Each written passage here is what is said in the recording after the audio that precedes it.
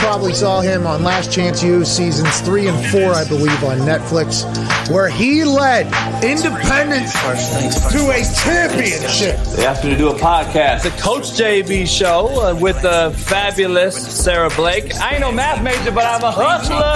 I'm going to give it to you raw and uncut. That's Coach JB. Sarah Cheek, mother of 4 and an OnlyFans content creator. I want to give an unfiltered, be real, true evaluation of different things and really share my opinions as well. You fucking slap dicks.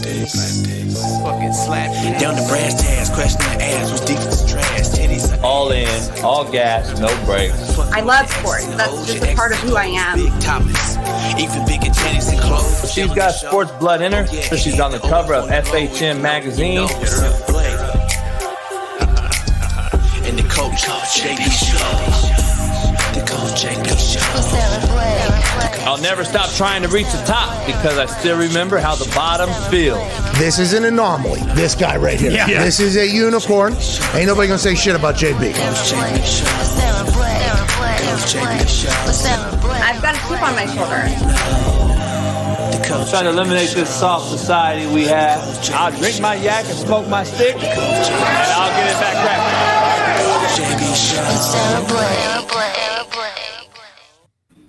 Hello, everybody. Happy Monday from the Coach JB Show. I'm Sarah Blake.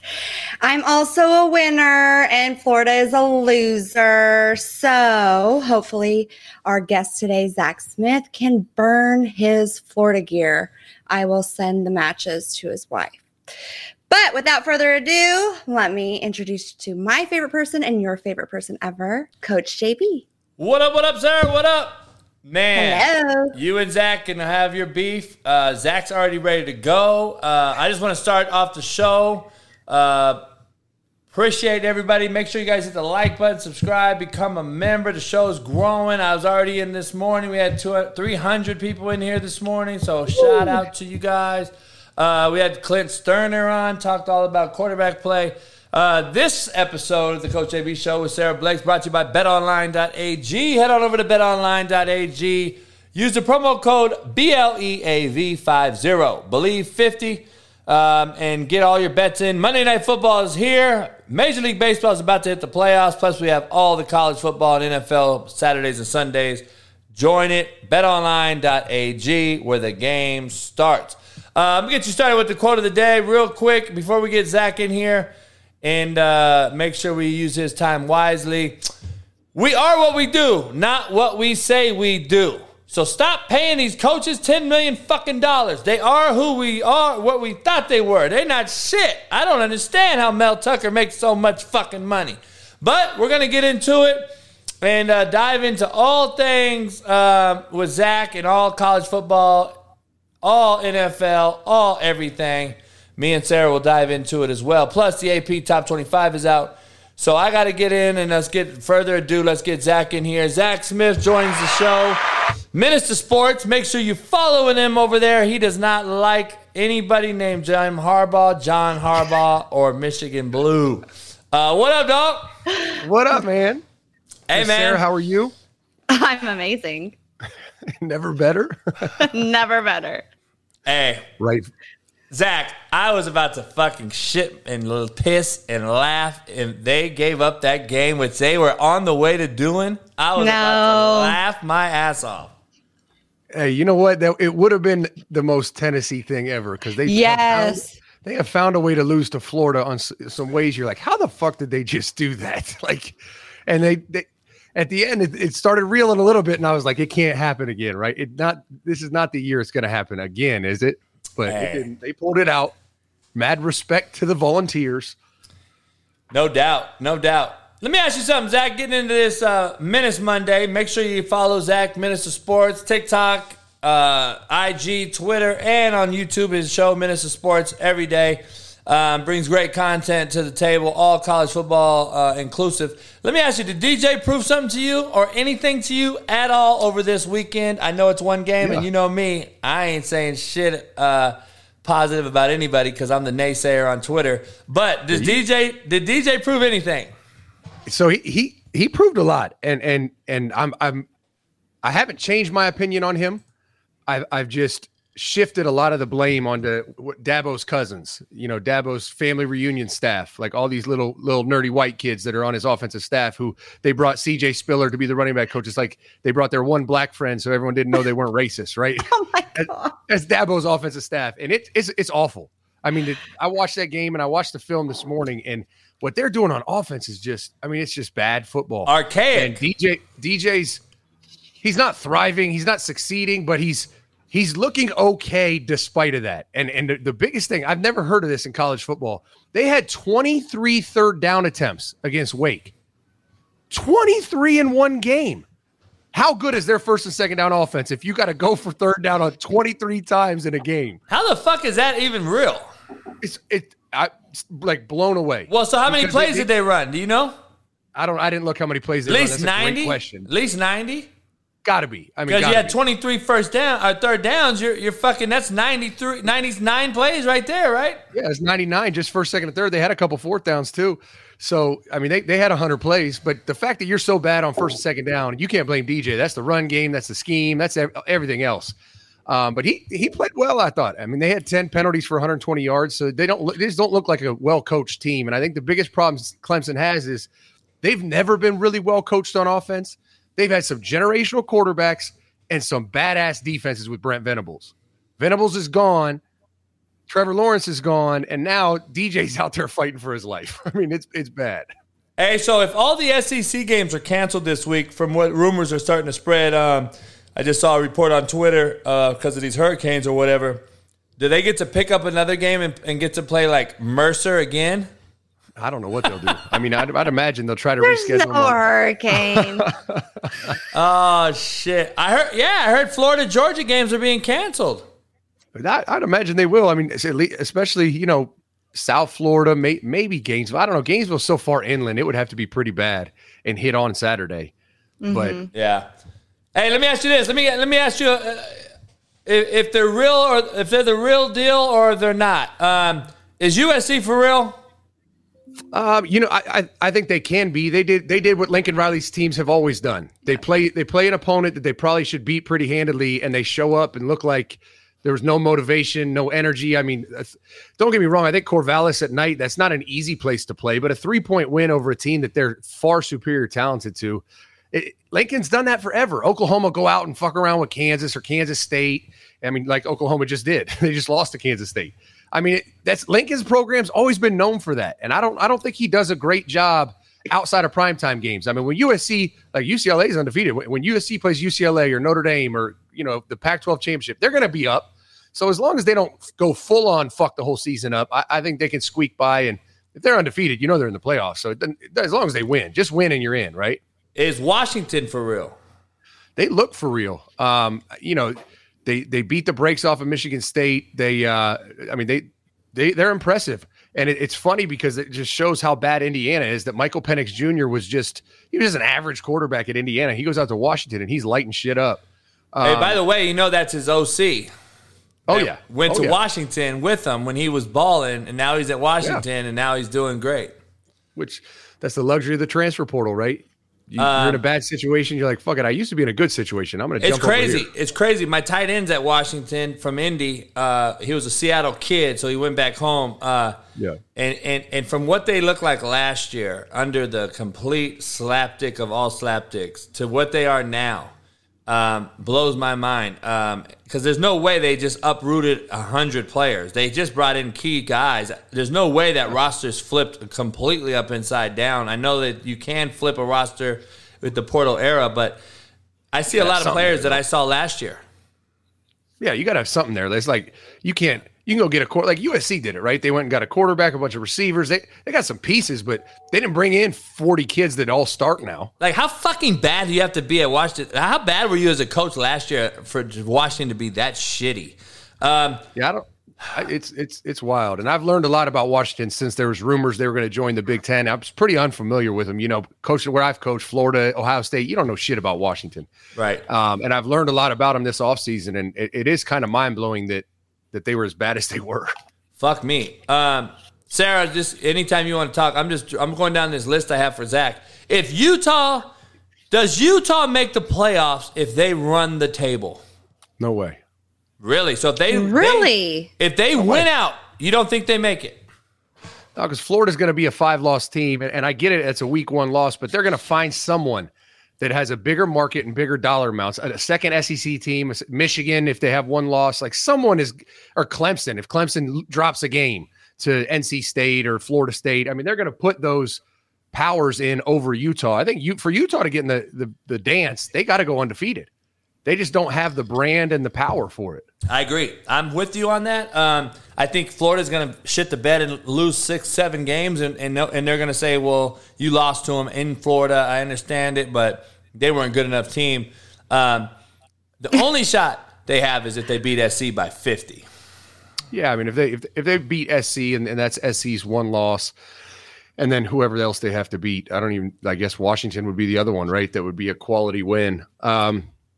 But it's tough. I mean, I did a whole episode on it. The College Football Playoff Committee is full of a bunch of people that have no clue anything about football. So should Utah get in with a week 1 loss to Florida? Probably, if they win out. But these people don't know football, and it's all about dollar amounts. There's not enough money behind Utah to get in the playoffs. As long as there's another, if everyone else loses 2 games, then they're in. You mean Condoleezza Rice don't know what the fuck she's doing? She's got a clue, She probably hooked up with some football players back in the day. That's about as close as she got. Hey, Sarah, we got Georgia. Problem in Georgia, Houston. They struggle with fucking mighty Kent State. Where are we at with that? Is that something to worry about, you two, or nothing to worry about? They were looking past it. I mean, I hope it's something to worry about. I think, Kent State is far inferior to the rest of Georgia's roster. And I've been a part of teams that you go play a MAC team like that, and it's just like dead as fuck. You're a couple guys aren't playing because you think you're just going to skate through. Right. They were so impressive in the first 3 games that I'm not giving them a pass, but I don't think they're on Bama and Ohio State's level yet. And I think they're very suspect to lose to a Tennessee or, ultimately just lose to Bama if they do beat Tennessee. I just don't know if they're a real contender this year. Interesting. Is KU for real in that conference? That's what. No. So my co-host asked me this morning. He said, "How fucked up is this world that the Big 12, the path to the Big 12 championship, runs through Lawrence, Kansas?" But come on, they haven't beat a ranked team. No, they haven't. But so all they can do is beat the teams they played, right? And Florida would run through them. Who would? Florida.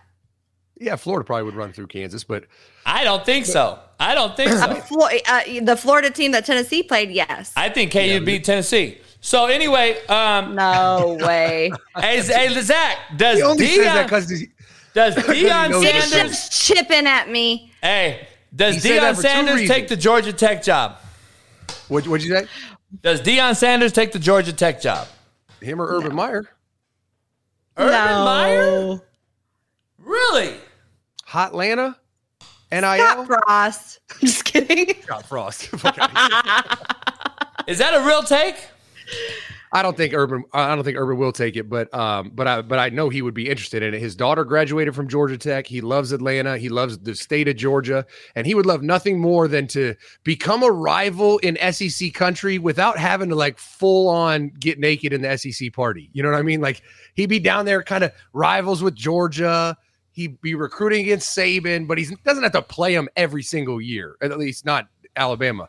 And so I think it's interesting because with the NIL era, and the only thing holding them back is those damn calculus courses that every kid has to take. The whole reason Jahmyr Gibbs went to Alabama is he got to take 3 calculus classes to be eligible. You're like, fuck me. That's awful. Nah, interesting. I know Deion's name's going to be thrown in this thing because he played there. He's not too far away, and no doubt. Let me ask you this, both of you guys, because I know Sarah is going to give us her take. Georgia, number 1, AP 25. Alabama's 2. Ohio State comes in at 3 with Michigan 4. Clemson 5. SC breaks in at 6. You got Kentucky, then Tennessee 7 and 8. Oklahoma State at 9. NC State moves up to 10 above Penn State, who's 4 and 0. And then Utah, Oregon at 12 and 13, ahead of undefeated Ole Miss and Washington. I find it interesting that Pittsburgh, who struggled mildly with the West Virginia, who KU destroyed later in the game and was down 28-3. And K-State has lost the game.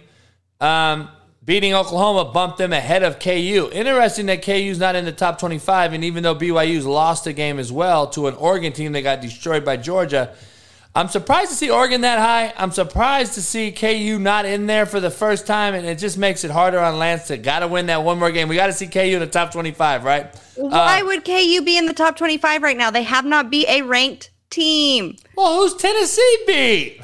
Well, two ranked teams. We are the only team in the nation who has beat two ranked teams. Those ranked teams are fabrication. I mean, I don't disagree with that, but who has Ole Miss beat? Nobody. Ole Miss has beat Troy, Central Arkansas, Tulsa, and Georgia Tech, who just got fired. They struggle with Tulsa. They struggle with Tulsa. Right. And so Ole Miss is in there because they're in the SEC. That's just what it is. If Kansas ends up being 5-6-0, they'll jump in there. But these rankings are such bullshit. It doesn't matter till week 8. Half these teams are going to fall out of the top 25, and they'll get replaced with another half of the country. Let me bring this to you. If we were the commissioner, if you and Sarah were co-commissioners along with Condoleezza Rice, and we came up with a plan, would you agree or disagree if I was the main stakeholder and I said, Zach, Sarah, I want to put it to vote. Let's not rake anybody until week 6 of the college football season. Would you agree or disagree with it? No, they already do it, right? I mean, they already do it with the college football playoff ranking coming out week 8, and the rest of this bullshit is all for TV ratings, just so they can claim this other bullshit, like number 2 Ohio State versus number 5 Notre Dame. You're like, you just did that shit so people would tune in. Like, it was so fraudulent, and it always is. Every year it is. So, I mean, I would vote for it, but the TV revenue people would make up their own ranking system outside of the college football because that's what they already do. Nah, I agree. I kind of like it. We were talking, a couple of buddies of mine, Pat Perez, live golfer. We were talking over the weekend, getting super fucked up. And I was like, look, if you didn't rank the teams for 6 weeks, the regular AP, I would find it very, very interesting. I think you'd have a much better roll of the dice at the end of the day after 6 weeks and say, okay, here we go first. Not BCS, just our regular first AP row. You know, and now you've got an evaluation of what is really out there. I kind of like it. I had Clint Sterner on today, played for the Cowboys, Arkansas Razorback, who fumbled it against Tennessee. I had to bring it up. They made that show greater on Netflix about the O-lineman who was a walk-on that made it an All-American, got drafted, got killed in a car crash. Clint was the quarterback of that Arkansas team. We talked about it in depth today. I asked him these questions. I told him I wanted to ask Zach. I wanted to ask you this. Are these coaches worth the money? Yay or nay? And I'm just going to give me a yay or nay. You can give me a one sentence, why or why not, and Sarah can rebuttal you. A, Mel Tucker, worth the money or not? So obviously no, but he got paid that money because Michigan State thought he might be a great coach, and he would have gotten that money somewhere else. So it was a pay to keep salary. It wasn't like he's earned this or is worth this. It was more like we're going to pay him to keep him. You agree, Sarah? I agree. This is my thing. Colorado, that's how bad they are. Mm-hmm. They wouldn't pay you anything. You leave, get paid a bunch of money, and was he really that bad at Colorado too? Dabo Swinney, yay or nay, worth the money? I mean, he's earned that money. He's not going to be worth it moving forward, but he has earned it. Hey, so you would say yes when he got it, but in 3 years they're going to be like, damn, how much do we have to pay him to buy right. That is why I tell people all the time in defense of Zach that people want to come in, you know me. Fuck, I think I get more hated on any human on earth. I think Zach's number 2. Zach tells it the way it is, the same as me. I said he's earned the money. I mean, he's won 2 natties beating Alabama. I think he's earned it, but is it really him? We're going to find out if Venables is a key component to that and has recruiting taken a hit due to the portal. We're going to see. I agree. I don't know what Sarah thinks on Dabo, but he's earned it. I agree with that. All right. Here's C. Kirby Smart. Is he worth the money? Yay or nay? Yeah. I mean, he's worth the money for sure. Mm-hmm. He's got 1, and he's been there, what, 4? And and you could tell he's built Georgia into a different monster than it ever was before. Yes. Okay. Jimbo Fisher. No.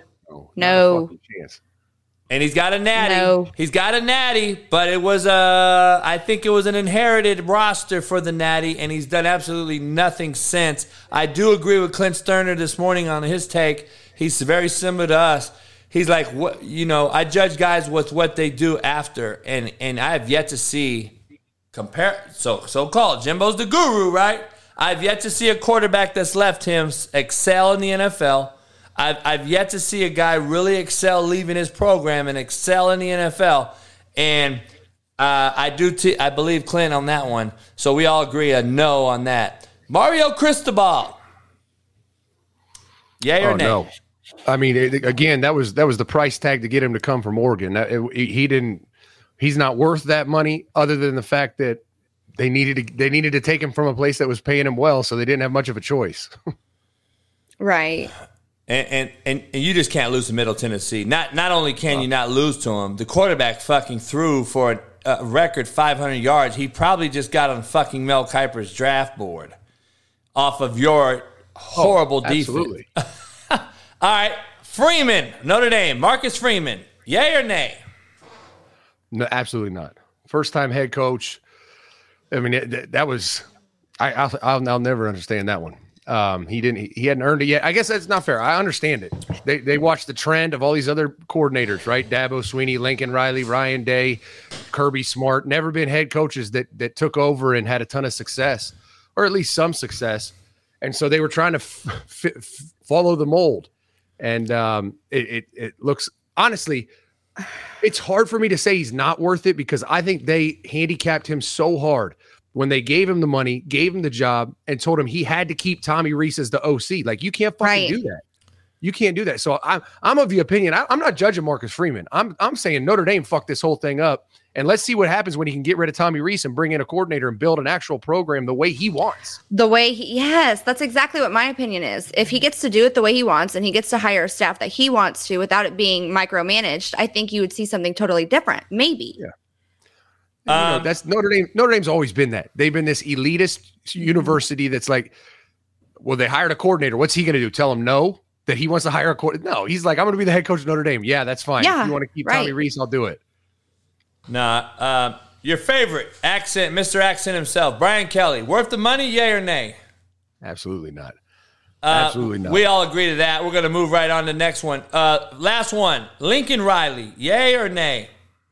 I mean, yeah. Yes. I think he is. If no other reason, then there's no way Lincoln Riley's in LA right now if they didn't pay it. I mean, he had a blue blood job. He had a top job. So they had to pay him that, and he earned that just by having success at Oklahoma. Man, I don't know, man. It's hard to agree on that one, because to me, it's like, have we accepted mediocrity as the new greatness? Because I was just having Jason Whitlock's show. I just got off his show, and I'm like, have we accepted mediocrity as greatness? Because they're all anointing. I asked him the same question. I said, Josh Allen, deserve the bag or no? Of course he does. Why? Yes. I asked why. And people get quiet when I ask why. Because what has he done? Like, big-time players make big plays in big games. He skipped through a winning touchdown yesterday to the feet of a guy because he wasn't ready to throw. He had no idea where he was throwing, and he depended on his arm at the end of the day when he's not even ready with his feet. And everyone hates on me because I said, this motherfucker is yet to prove he can either A, beat Mahomes in a meaningful game, B, win a playoff game that's of substance, C, go to a Super Bowl. By the way, he's the same age as Joe Burrow and Mahomes. Both have been to Super Bowl and 2 Super Bowls, respectively. What has he done? And but here's the way I look at it, is you're applying logic and societal values from corporate America to this situation, right? But coaches and quarterbacks are similar. They're like classic cars. Like, you go spend $500,000 on a classic car. Is that piece of metal and vehicle worth $500,000? Fuck no. That's an old ass vehicle. But because this other guy has it, there's not many of them, and you want it to kind of bring it over here, and now you have that nice old classic car. You're going to pay way more than it's worth just to get it in your garage. That's how coaches are. Lincoln Riley hasn't won a national championship. He's not worth $10 million. But if USC wanted Lincoln Riley and to take him from Oklahoma, they had to pay it. It's just market value. It's not, they're not necessarily worth that dollar amount. It's just the only way you're going to get them. And my question to you is, why, like, what makes these guys go thinking they need them? These administrators at these schools, like, why is he the guy that SC goes after when he has yet to win shit? Like, I would go after Bob Stoops before him. At least he has a ring. Like, I'm just saying, like, why is he? That's my societal question, I guess, because I think it has transformed from football to society. Because the football is an entertainer, probably the top entertainer. NFL is the number one conglomerate in the world. What has made administrators think, okay, let's shoot for the stars, land on the moon, so to speak, with these guys, and if we can't get a hit with them, we'll just pay them out to leave and we'll recycle the fucking thing. That is what they're doing. Why, though, are we doing it, is my question, Zach. I don't know why we're going to these guys when they have nothing. Like, JB, what is your expectation, though, as far as that goes? Like, I just want you to clarify. Because is it all about winning as far as that goes? Or is it about, like, a roster? I mean, like, how are you basing your opinion on who is to get the money and who's not, and if these schools are going to go after them? Natty. Because Natties. A natty? That's it. There is no more roster. There is no more good value, GPA, API. We're not worried. That's gone, and I would love to get Zach's perspective. That is gone, Sarah, because they're not paying you to graduate players anymore. They're paying you to get kids out of the portal, get them transferred, get them in there, and win a natty. And if I'm wrong, Zach, please keep it real and correct me. But these guys aren't getting paid. You're not wrong, but if you're USC, who are you getting? Right? You're not getting a coach that's won a natty. Like, you're not getting Nick Saban, you're not getting Kirby Smart, you're not getting Dabo Swinney. So your pool, like your candidates, are all nattyless. But let me ask you this: why can't they go get Dabo? You're SC. Like, I'm curious. But Clemson. But you're also not in a competitive conference right now, right? Well, never mind that. It don't matter. But Clemson will match the money. Like, the minute SC comes knocking, Clemson's going to match the money. And then he's like, damn, am I going to uproot my family? I built this whole program. We're at a high level. Am I going to take a lateral move or even a step down for Clemson? Will match any money SC will throw at him. Hey, let me ask you this, Sarah and Zach. Like he said, so like Sarah just said, the competitive conference thing, that to me is even more reason to go to USC. If they're still paying the same amount of money they are in the ACC and the SEC, let me go to SC, beat these fucks down, and get into the Final Four every year and have a chance to win it all and earn my keep. We're not even earning our keep because Lincoln Riley's not even going to the Final Four every year. And if he does, he gets blown out. Well, he had that situation in Big 12 too, right? He had to get through Texas and then some fluke Iowa State team every year. But yeah, I mean, that's what's attractive about pretty much every conference except for the SEC and Big Ten is if you go to a Big Ten job, you're going to have to face Michigan, Penn State, Ohio State. And those are all three losable games. Same in the SEC. You go take the Arkansas job, like, good luck. You got to play Nick Saban. Fucking LSU was really good. Then you have it's just the other three conferences. If you take a job, you got to get through one team. And if you can do that, and if you're USC, you are the team. You're the team that people have to get through. All right. So I got another game for you, Zach. Do it or don't do it. Tell me why. Arizona State, Arizona, Washington, and Oregon go to the Big 12 instead of the Big 10. Do it or don't do it? I think they do it. Well, I think they have to do it because I don't think the Big 10 is going to want all four. And that's the problem right now in the West Coast landscape is there's going to be cherry picking, and it's not even, I don't even think it's done yet. And then at some point, if you're on the outside looking in, a lot like Cincinnati was. You remember Cincinnati was in the Big East, and all of a sudden people started pulling shit, and Cincinnati's sitting there with their dick in their hand like, well, what about us? Why fuck us? Like, we got to go to the American Conference? This is some bullshit. We were competitive in the Big East. So I think that's the fear now is every team's like, well, I don't want to be left out. I might be playing in the Mountain West or the fucking WAC or something. And so at some point, they're going to have to make a decision like, we need to do something out here, create a super conference or do something just to solidify our spot in Power 5 football. So let me break this down. Texas is leaving. Oklahoma's leaving. Why not go there, Oregon? Why not go there, Utah? Why not go there, Arizona State? you're an almost guarantee to get into the 12th game playoff if you're going to go in there and battle fucking KU. Oklahoma State is really the perennial so-called powerhouse left. Who can't you go in there and beat if you're in Arizona State recruiting on the West Coast and go to Texas and this whole belt over here to get those kids to come there to your school? Just because you're playing Midwest teams don't mean nothing. You're on the West Coast. You should have an advantage, in my opinion, over in Lawrence, fucking Kansas, right? So why not go to the Big 12 instead of going and compete against Ohio State, Michigan, Penn State every year? Fuck that. Let me go battle KU and Oklahoma State and play in probably warmer weather states. I don't know. Because that's not where the money is. Big 12 has it too. They got TV contracts. Yeah, I mean, but not a lot. I think the real issue here, especially you're talking about Oregon, right? Oregon feels like with Phil Knight and their Nike contract, and even Arizona State, if they can hold out and somehow backdoor into one of these super conferences, they're going to triple their revenue, right? So they're playing a little Russian roulette. Like if I'm Arizona, ain't nobody taking them, except for maybe for basketball. Nobody's taking Arizona. They need to find something, find a home, like figure that shit out quick.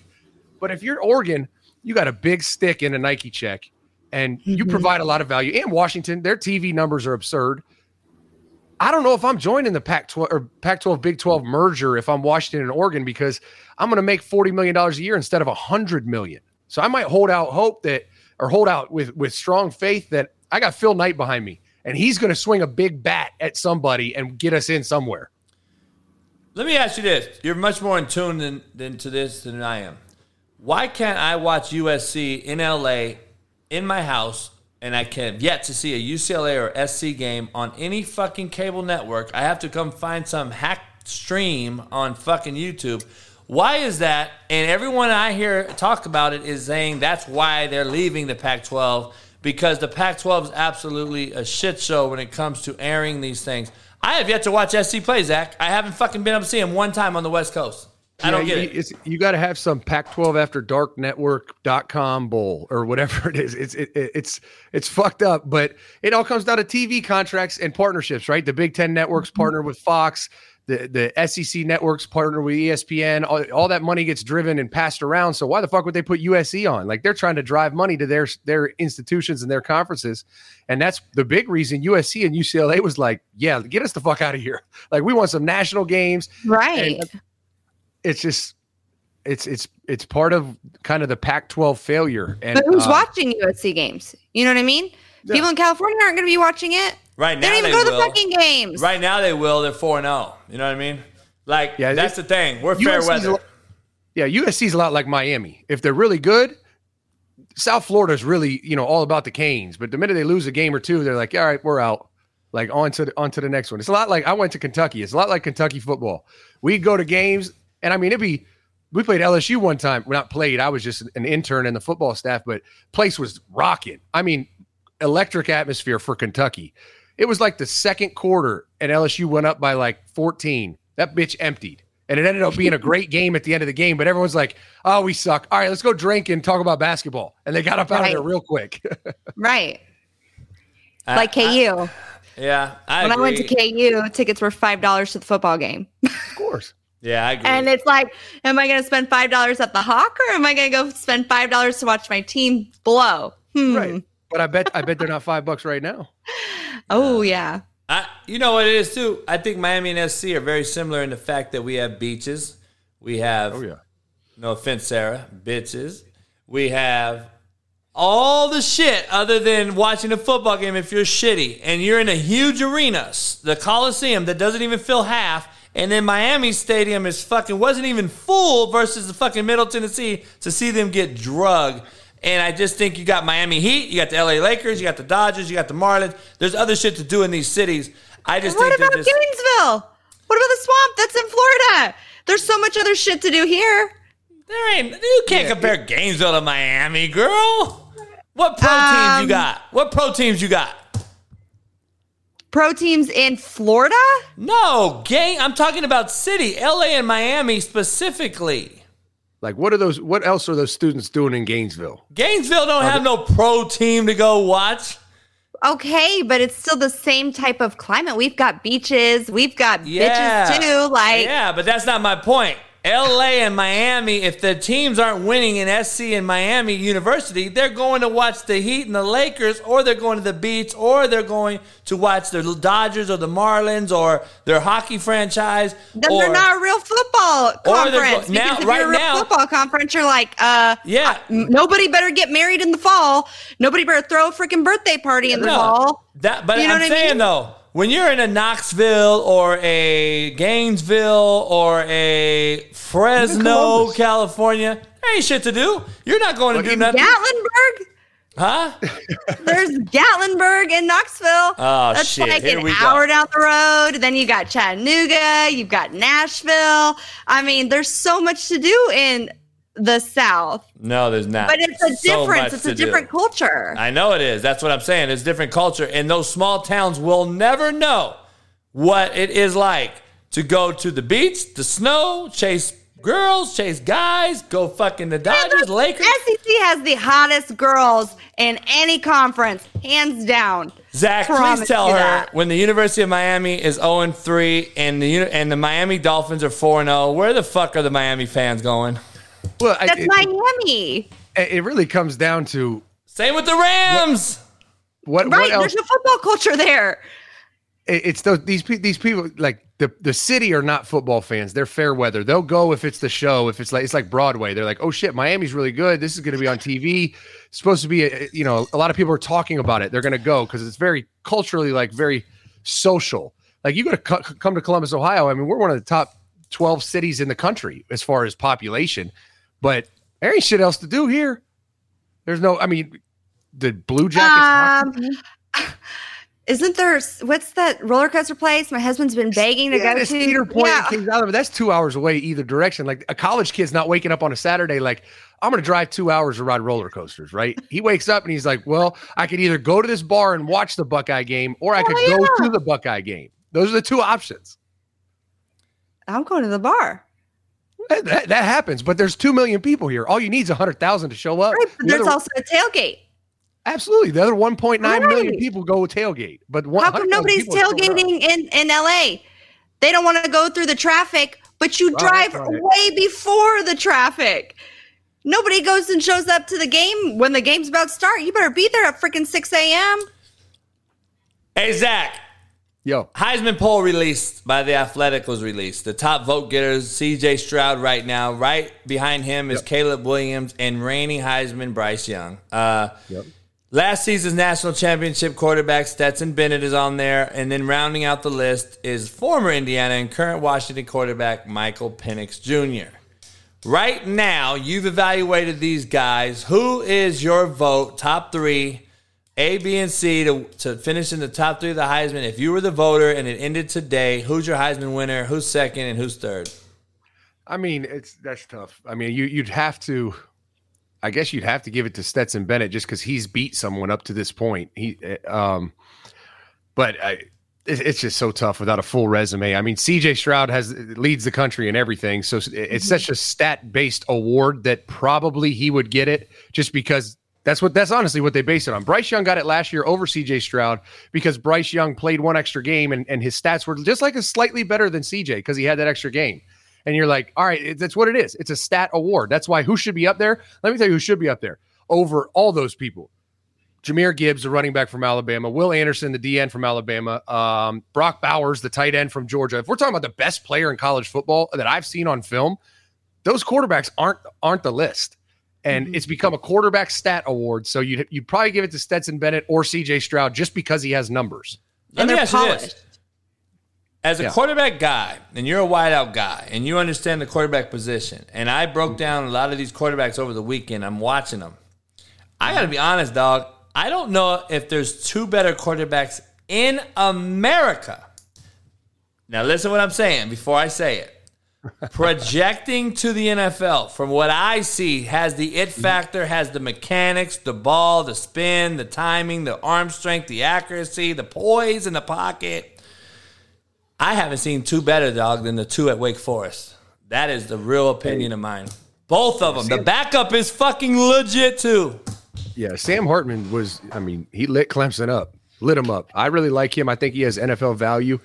And then you're going to have your I mean, what are we talking about? Jamarcus Russell was the number 1 overall pick. You're going to have your freak talents that are going to be just drooled over, and that's never going to change. That's how the NFL always has been, and they're honestly incompetent in the draft process and player evaluation process. So I really like Sam Hartman. I think he has NFL skill. I think there's guys like Bryce Young and CJ are going to be the ones that are talked about the most. Bryce has that intangibles. CJ doesn't have them as much as Bryce, but Bryce is fundamentally all over the fucking place, like backpedal throws and all kinds of shit. You're like, what the fuck? Like, are they teaching you how to take a drop? Like, what are they doing at Bama? But he still does some things that you're like, whoa. Like he made a throw against Texas that, I mean, I'm still like jaw dropped over because his talent is just through the roof. And then you're going to have your tweeners, right? You're going to have Will Levis, who stinks. He'll be a bust if wherever he goes, whatever round he goes. You'll have your Hendon Hookers of the world that probably don't have the elite accuracy for the NFL. But Come on, Sarah. Stop being a fucking homer. They put him in the elite Hooker category. is not fucking very good. That's not being a homer. He's not Tim very Tebow good. Put him in the elite category. He's one of the best right now. No, he's not. Yes. Why? Because yes, he has 30 touchdowns and 2 interceptions. No, that's not why. No, that's not why. NFL quarterback. Do you know here's the deal. CJ Stroud, Bryce, they are polished, but they're not the smartest. Hendon Hooker is probably the smartest. And then you see that Tim Tebow, all these blue checks, everybody has put Hendon Hooker into an elite category. Do you know that he broke Peyton Manning's stats on Saturday, same as T. Martin? He is now going to go down in the history of Tennessee as one of the best quarterbacks that has played there. We got to get out of the homer. We got to get to the real. We got to start talking real talk. We got to have real talk conversations here. Then how do you do your accuracy? Tell me how you come up with your list versus all these other people. Thank you, Cheeky. Thank you, Cheeky. That's all I wanted to hear. I wanted to hear real evaluation. He is good in college playing against 4 shitty teams, and he's not an NFL guy. That's what I'm saying. Tebow's the same way. He was elite in college, but he didn't translate to the NFL. So let me backpedal. I agree with what you're saying. If you're talking about what he's done in college, I agree with you. He's a good college quarterback. He is not he's not going to translate to the NFL. I'm just telling you right now. He's not going to do it. Either is Levis, whatever his name is. Either is the kid at Florida is god awful. But we were talking about college, were we not? Are we evaluating this on NFL? No. I was, not you. So it was my mistake. You were stuck in college. I was translating to the NFL. That's how I look at talent. Me and Zach don't give a fuck how good you are for me. We're worried about, are you going to live the legacy and be an NFL great? That is what I'm talking about. I want to get to the point where... Huh? I said, that's a tough thing to take because look at the NFL right now. Look at our quarterbacks out there. That's what I'm saying. That's why I think it's an all-time worst it's ever been. That's my point. There's just not a lot of NFL quarterbacks, period. No. There's just not. Because college football, in my opinion, coaching the quarterback position is at all-time low. We got tight ends coaching fucking quarterbacks, like at the 4-year level, because they're the head coach's boy. And Zach will tell you, we're going tempo, no huddle, shotgun. We're not teaching under center. We're not teaching progression, protection, or fronts. And we don't understand the difference between a pre-snap and a post-snap read and rotation and coverage. Right. And now we're going to go to the NFL and be thrown to the wolves because you see what happened to Kyler Murray. You've seen what's happened to Justin Fields right now. He looks absolutely like a deer in headlights. And this is things that we've said for years. So I'm just trying to We've got Butch Jones coaching wide receivers who's never played football. I mean, so is Charlie Weiss. But I'm just saying, that's what I'm saying. Like, that is the issue, though. We don't have any future in the NFL if we don't start coaching these fucking quarterbacks. And I'm surprised, Zach, why the NFL hasn't gone down and said, hey, man, we need you to start coaching these motherfuckers. Like, why hasn't Belichick started hosting clinics and saying, you know what, guys, you need to start fucking teaching some NFL fundamentals so when we get them, we're not strapped and having to teach them day one shit. And we're not seeing that. The main reason why is because a guy like Lane Kiffin would look at Bill Belichick and say, hey, Bill, go fuck yourself. I'm paid to win games. I'm not getting NFL talent here at Ole Miss. I'm going to teach them whatever the fuck I want to win games because I need to win games or else I'm fired. I think the problem is college coaches don't give a shit about the NFL unless you're at a place like Bama or Ohio State where you're going to get a blue chip NFL arm every year, then you're going to institute more NFL concepts and NFL kind of schools of thought. If you're Kentucky, you're going to lose 6 fucking games trying to play NFL football. I mean, and that's just off the rip. You're probably going to lose 9 because you just don't have that guy. Look at Louisville. Louisville's been successful with, and granted, Lamar Jackson, plays in the NFL, but we know that that's not a prototypical NFL arm and operator. Louisville was successful because they ran what they ran. And just like now they have Malik Willis. He's not playing in the NFL, but my God, they might be able to beat Bama because this kid's so dynamic. These college coaches are about winning games, and it's honestly 2 different games. It's 2 different styles of football. It is, and you have your programs that are more NFL-like, and then you have your generational arms like Josh Allen comes out of nowhere from some small school. But for the most part, Wyoming. Yeah, I mean, how many Heisman Trophy quarterbacks have translated to the NFL? Not a lot. Not a lot. Matt Leinart, shit. Sanchez, shit. I mean, we can go on and on. All these quarterbacks have been shit. I mean, Johnny Manziel. I mean, you go down the list. I mean, there's been so many, Ryan Leaf and on down, anyone in the Heisman, but Ryan Leaf and on down have been these big-time number 1 picks and have been absolute dog shit. It's unbelievable. I don't know, man. That's kind of my deal. I don't know. Who you got tonight? Giants, Cowboys? Cowboys. Ooh. No reason either. Let's bet. Let's go. Here's a bet. Because I don't do that spaces shit. So you host any space you want. I'll jump on it with you. Whatever you want, a topic you want to talk about. If I win, if you win, if I win, I'm taking the Giants. If I win, I'll do the same. I got to start a spaces. You'll come on with me and Sarah. We'll do a spaces. Deal. I'm in. I'm in. I don't even know what the fuck I'm doing with spaces, but we're gonna get it going. Figure it out. We'll see what happens. How about this, Zach? Yeah. What do you think about this? I mean, I saw it. I need some context. I need to see what he said. Was he disrespectful to the kid, or was he just coaching him hard and the kid got all bent out of shape and butt hurt because he probably got his ass kicked on a couple double teams? I got to know what happened. I've coached really fucking hard and gotten players' faces, and that's never happened to me. But most of the time, it's because 1, I built a relationship with them. They knew that I cared about them, and I was just trying to make them better. And 2, I was fucking right, and they did do something really stupid or were really bad at something. But I've also seen I saw our offensive coordinator push Noah Brown back for no fucking reason, and he yoked his ass up in the middle of practice. It was like, bitch, don't you ever fucking put your hands on me. And I'm sitting there, the coordinator's looking at me, and I'm like, hey, man, you put your hands on him. Fuck you want me to do? Let me ask you this next video. What do you take out of this? I don't take anything. I think it's a bullshit deal. I don't think it's anything other than normal football. What do you think? Yeah. No, I mean, they're just having a conversation. I mean, that's what I'm saying. They're disagreeing on something. Like you're that's allowed what I to said. I don't look at it anything like the demonstrative cat that comes up from the Jets who pops up out the fucking locker. I mean, that is an aggressor. And those type of motherfuckers I want to choke fuck, because that's the thing.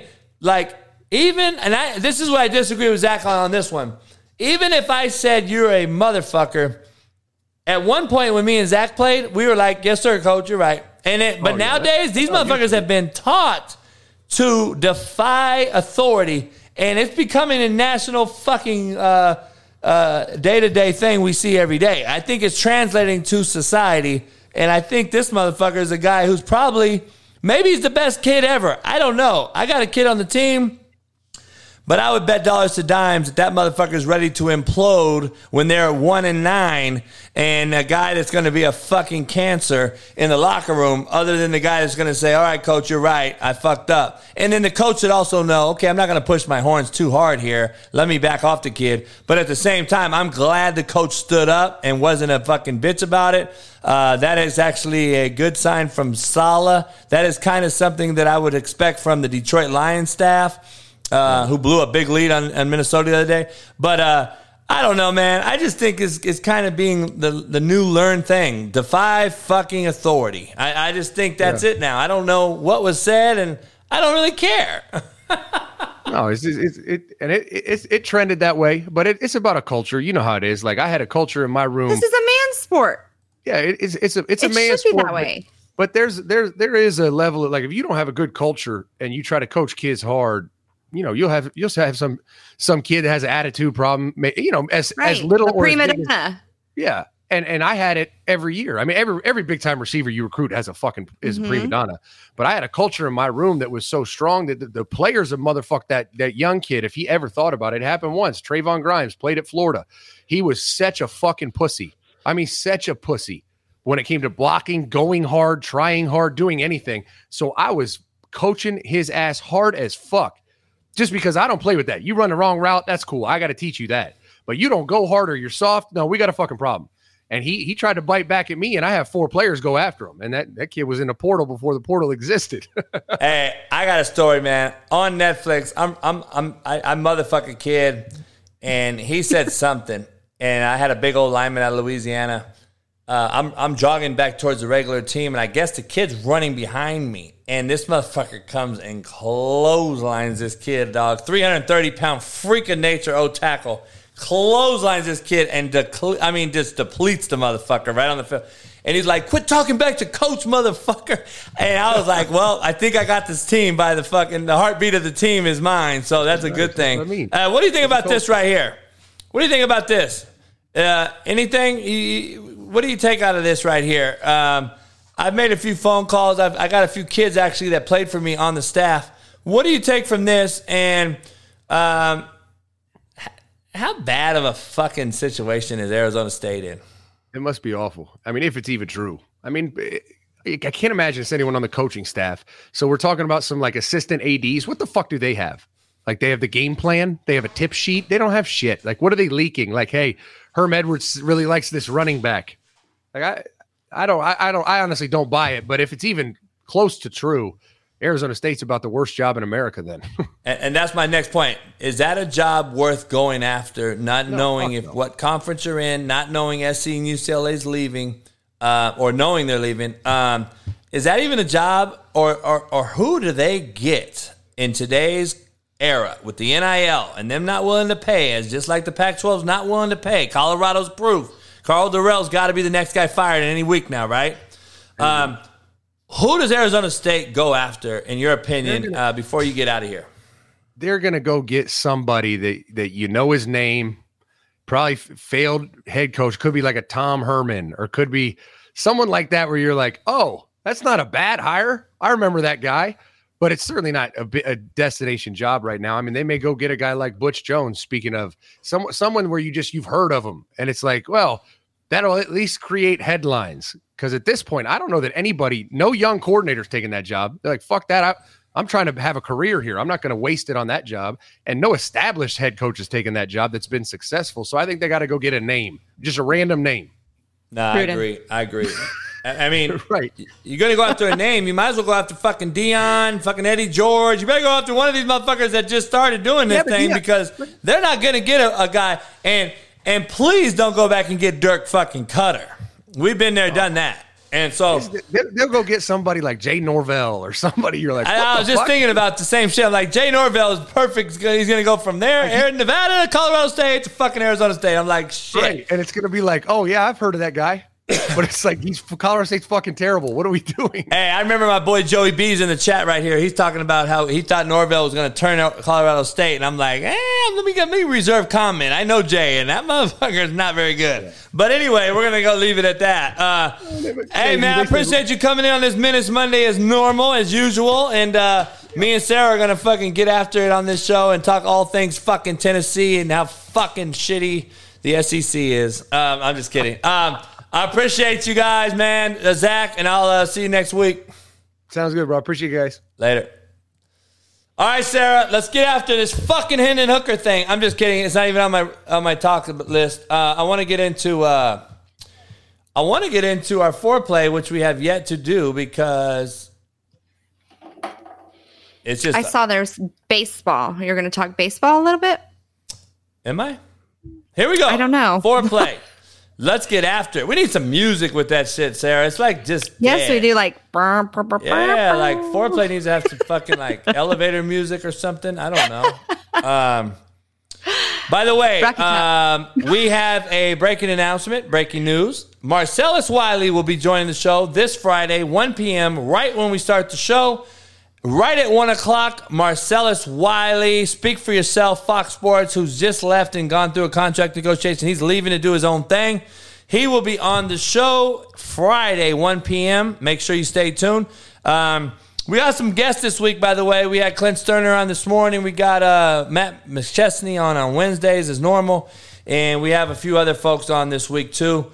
So make sure Marcellus Wiley will be joining us this week, Friday, 1 p.m. Pacific. Put it on your fucking, put it in your notes. Jada's in the house. What up? I need to see that bikini, girl. Stop playing. I need to see it. Sarah, what's your take on this shit right here? Do you think that's okay?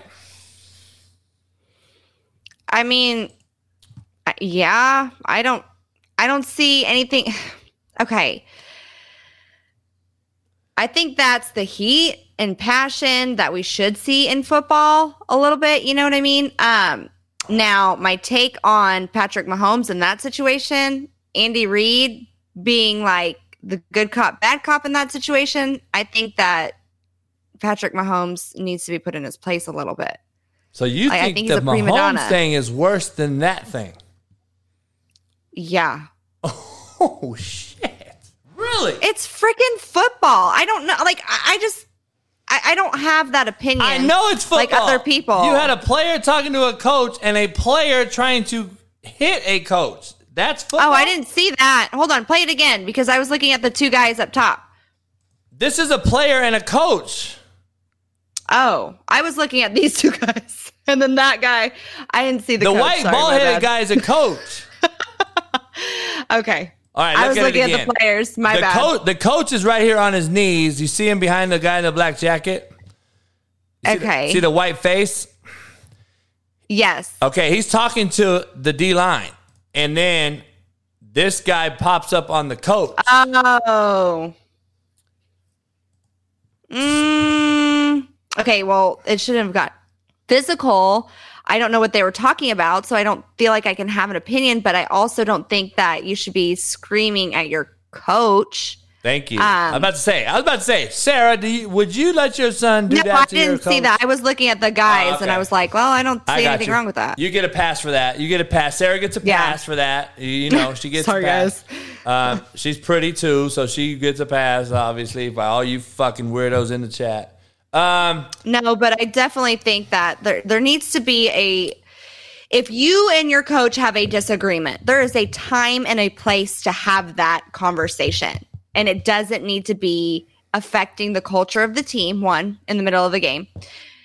If you have a different opinion, you also need to respect your authority figures in a sense. I mean, unless he's saying, I don't know what they're saying to one another, but I still feel like you just shut up and you're like, okay, let's handle this off the field at a different time.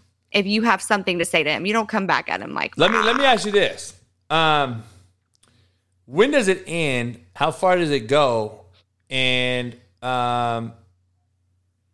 when do we just say, there is no hierarchy. We're all on level playing fields. Why do we need coaches? Why don't you guys coach yourselves? That's what you guys are. You're getting paid more than us. You can transfer anytime you want. You can leave anytime you want. Why do you need coaches? You don't listen anyway. You think you know it all. You talk back. So when do we say enough is fucking enough? That is my question to Sarah Blake, who has 4 children, who I know wouldn't allow her kid to talk to no fucking coach like that. So when is enough is my question to you. I don't know how to answer that because I parent different than most people. I'm the unpopular opinion parent where I'm like, you still have respect for your authority figures. If you have an issue, then you talk about it in a conversation and you present it as a respectable human. So Bruce Helms, you know what I mean? Bruce Helms in the chat, did you see it? He said, would I be upset if Jermaine was yelling at the coach or proud that he's standing up for himself? Have you fucking not heard anything I've ever said in my fucking life? Bruce fucking Helms. First of all, Jermaine would never do it because I coached the motherfucker. So I know he wouldn't do it. Number 2, no, I'm not happy that he would do it. Does that sound like a fucking idiot or not? No, I would call him and motherfuck him just like I would when he played for me. So there is a finite detail between authority and the youth. I don't care what anyone thinks. Now, but we're seeing this. This is what we're seeing. These kids are seeing this as the example. Yes. And that is a problem also. No shit. It's and we're not making examples out of them. Yes. Cut his motherfucking ass. Get the paycheck off there. And things change, just like Colin Kaepernick, just like all of these things that are being, I'm not saying that he was wrong in what he thought. If that's what he thought, okay, but there's a way to handle this. There's a way to deal with it. Just like LeBron, shut up, play your fucking game. You're getting paid to do that and handle it in a different environment. I think these figures have forgot that they are examples to our youth and they are supposed to be like, who were their examples growing up? They didn't act like that. They're not forgetting, Sarah. They're not forgetting. Nobody's fucking telling them. That's the problem. We're allowing it. We're not coaching it. We're not fucking. They have no mentors, no leaders. No, their circle is a bunch of fucking do boys and bitch boys and fuck boys, and that is what their circle is. And they're just happy to fucking be there because they got me. My boy Mahomes got me an apartment. So fuck it. I'm just a ride along, and that's what we have. Well, we have nobody. Sarah, we have nobody to tell you you're wrong anymore. Like, hey, homie, you're wrong. I mean, look at what Mike Leach said in his press conference a long time ago. He's like, they've got these fat little girlfriends that are telling them they're oh so great and everything. That's what's happening. But see, Mike Leach is not going to be listened to, though. Why? Because his words don't hold water. Why? They hold water to me. Why, though? Because he hasn't won nothing. See, if Nick Saban said listen to him. If Nick Saban said the same shit that Mike Leach said, do you realize how fucking globally fucking viral that would be? Because people are actually they're gonna listen to Nick Saban. They're not gonna listen to Mike Leach. They listen to Mike Leach for funs and giggles. But if Mike Leach actually won a fucking football game that mattered, people would actually listen to him. I got something I want to bring up to you, Sarah. Take a look at the screen here.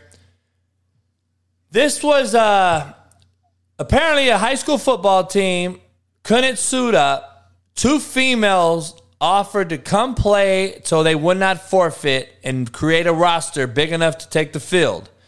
And 2 females took the field so they did not have to forfeit. I believe it was in Oklahoma.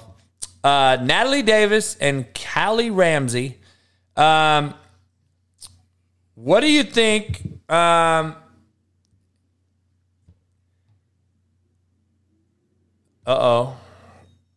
do you think about that? Ron Slay had me wanting to suit up for Tennessee and run through the T. So, I mean, I would have ran through the T if I could beat Florida. I don't think there's anything wrong with that. If they suit up and they can play and they want to play, cool. By the way, breaking news. I just got a text. Myles Garrett involved in a single-car crash after practice today. He and the passenger sustained non-life-threatening injuries and were transported to nearby hospitals. The Cleveland Browns just cannot get out of their own way. It's just an organization that just won't get out of their own way. I mean, I'm just being honest. Like, Myles Garrett is a guy to me that just seems like he kind of fucks around and is cool and likes to have fun. I'm not judging. I don't know what the wreck was involved, why the wreck was or how it was wrecked, how the car wrecked. I don't know all that. But very interesting to see that he was in a car crash after practice. I just continue. It blows my mind, Sarah, that we have these cats that just can't figure out that they have so much at stake, not only for their team, but themselves and their money. Like, why not have a driver? Why not just fucking get out your own way? We don't got to be cool no more. You could be cool in the off season. You're in season. Let's get a driver. You guys got millions of fucking dollars. Go get a driver. You got a chef. There's no culture anymore. You got a chef. You got a cook, you got a sitter, you got a house cleaner, you got all this other shit. Why not protect your body? I don't know. I think about that all the time too, because here I am. I'm a model. So my body is my temple. But if I get in a car crash, what happens to me? My thing is, if I made $100 million and I'm in my season, somebody's transporting me around. Sorry. But what happens if they get in a wreck? How do you trust those But I'm drivers? not driving. I'm in a protected back of a truck or a van or a fucking limo, and I'm in a much more protected state than I am if I'm the driver or shotgun. So yeah, but what is the requirements for these drivers? a professional Look driver. at these school bus look at these school bus drivers. My God, they're getting in car wrecks too. Yeah, but there's town car My kids drivers aren't all over riding New a York. school bus. Hell no. I'd hire a taxi cab driver in L.A. or New York. And a motherfucker that knows how to whip that bitch in traffic and get the fuck out. I would hire one of them motherfuckers. I'm not hiring. I'm hiring a NASCAR racer. Yeah, man. It's like, fuck. I don't know. Hey, is that the report? He's doing 124 miles an hour? See, if that's really the truth, then fuck them, dumbass motherfuckers, man. If that's really the truth, then fuck them. I have no sympathy. See what I'm saying? Like, if that's really what happened. Are you serious? I don't know. I just saw somebody in the chat. I just want to know if that's really the truth, then fuck them. I have no sympathy. And that's just what it is. Oh my God. There's no fucking consequences for anybody's actions. Oh, man. I don't even know what to say, Sarah. It's fucking crazy. We're still in the foreplay of this show. We haven't even really started the show yet, Sarah. NFL suspends playing the Pro Bowl and turns it into flag football. Soft as pussy, but necessary. How do you feel? Are we serious?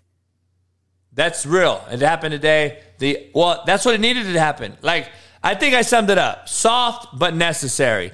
The game was an absolute joke while they were in full pads and not tackling. So what are we doing? I mean, I'm not upset that they're not having a Pro Bowl, but because of what it was, this is just... Why don't they play fucking kickball? I mean, they are. They're going to have all these other games too, but the actual game will be flag football. No. That's what you don't like it? So what do you want? I want to see some fucking hitting. Oh, well, I agree with you on that, but that hasn't happened. That hasn't happened in years. I mean, this is just pageantry. So if it's just pageantry, cool, whatever. Do whatever you want to do. Shake hands, be politically favored. Hey, Bruce Helms is the guy that, the kid robs your house and you shoot him and then it's your fault. That's who Bruce Helms is in the chat. Rob my house. Coach, he robbed you, but you killed him? You don't feel sorry for him? No. I don't. Like, that's my thing. No, that's crazy. I don't, Sarah. I actually looked him in his eyes while he was trying to rob my house and put anyone in my house in harm's way. And I looked at him with my double-barrel shotgun, and I pointed it in between his eyes, and I blew his head all over my fucking carpet. That is what I looked at and did. No, I don't feel sorry for him. And I don't feel sorry for fucking Myles Garrett going 120 miles an hour and getting into a crash, you fucking weird, soft fuck. So either become a member or I'm blocking your fucking bitch ass. You say too much stupid shit. All right, Sarah.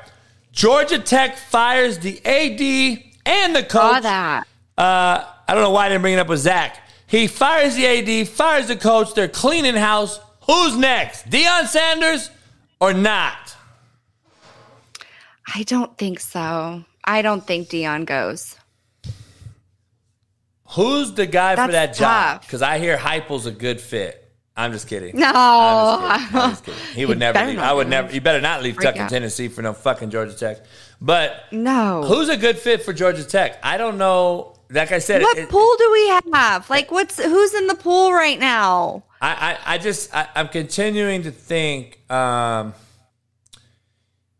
They're in the same boat with Arizona State. They're in the same boat with these schools. Who do they hire?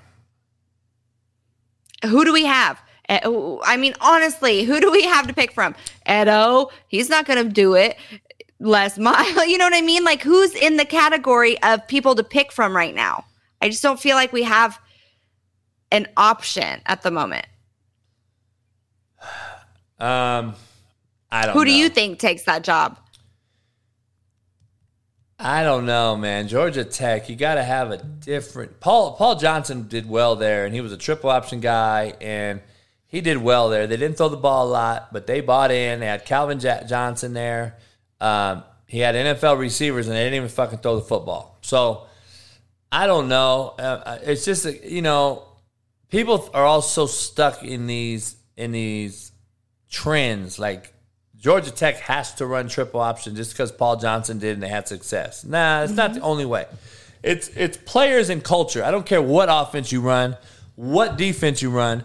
If you have the best fucking players and culture, you're going to win. I don't care what you run. So I think it's all that. I don't think you have to run the certain offense. That's what I don't get. That's what's crazy about it. What about, I saw what Matt said, Petrino or Hugh Freeze? I think Freeze is going to be on that. I think Freeze is on the short list of a few jobs.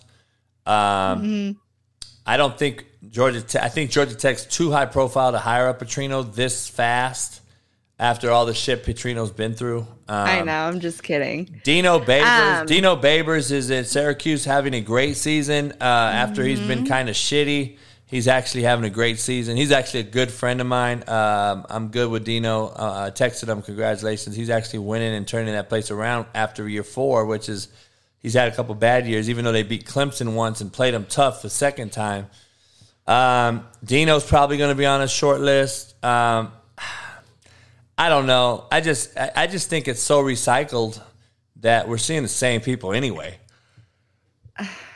Yes, I agree. I just don't have, like, it's the same thing with Nebraska. It's the same thing with all the mentions that I hear around, with Lance Leopold going to Nebraska as a possibility of somebody that they're looking into. I think that would be a great move, but does it happen? Maybe, maybe not. I don't know. You know what I mean? Like, who are we picking from anymore at this point? Who do we have to recycle? That's why I say, Sarah, these PhD holding presidents need to think out the fucking box. There's guys out here that you don't have to pay as much to and can get more out of. And that's what they don't want to do. They think they're going to get the next Urban Meyer by hiring some fucking dude that don't even want to be there. That's not there anymore, though. This is the problem. That's Nick Saban, Urban Meyer, they do not exist anymore. That's not the culture we have in football. So these people are unrealistic. Oh, man. I know.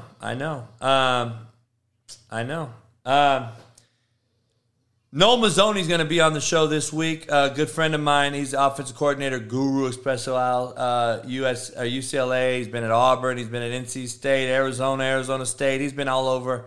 He'll be on the show to talk some ball this week. He's going to be on the morning show. So make sure you wake up with me and Noel Mazzoni. He's actually was the OC for the USFL New Orleans Breakers this year. I actually have something in the mix with him. Hurricane. Oh yeah.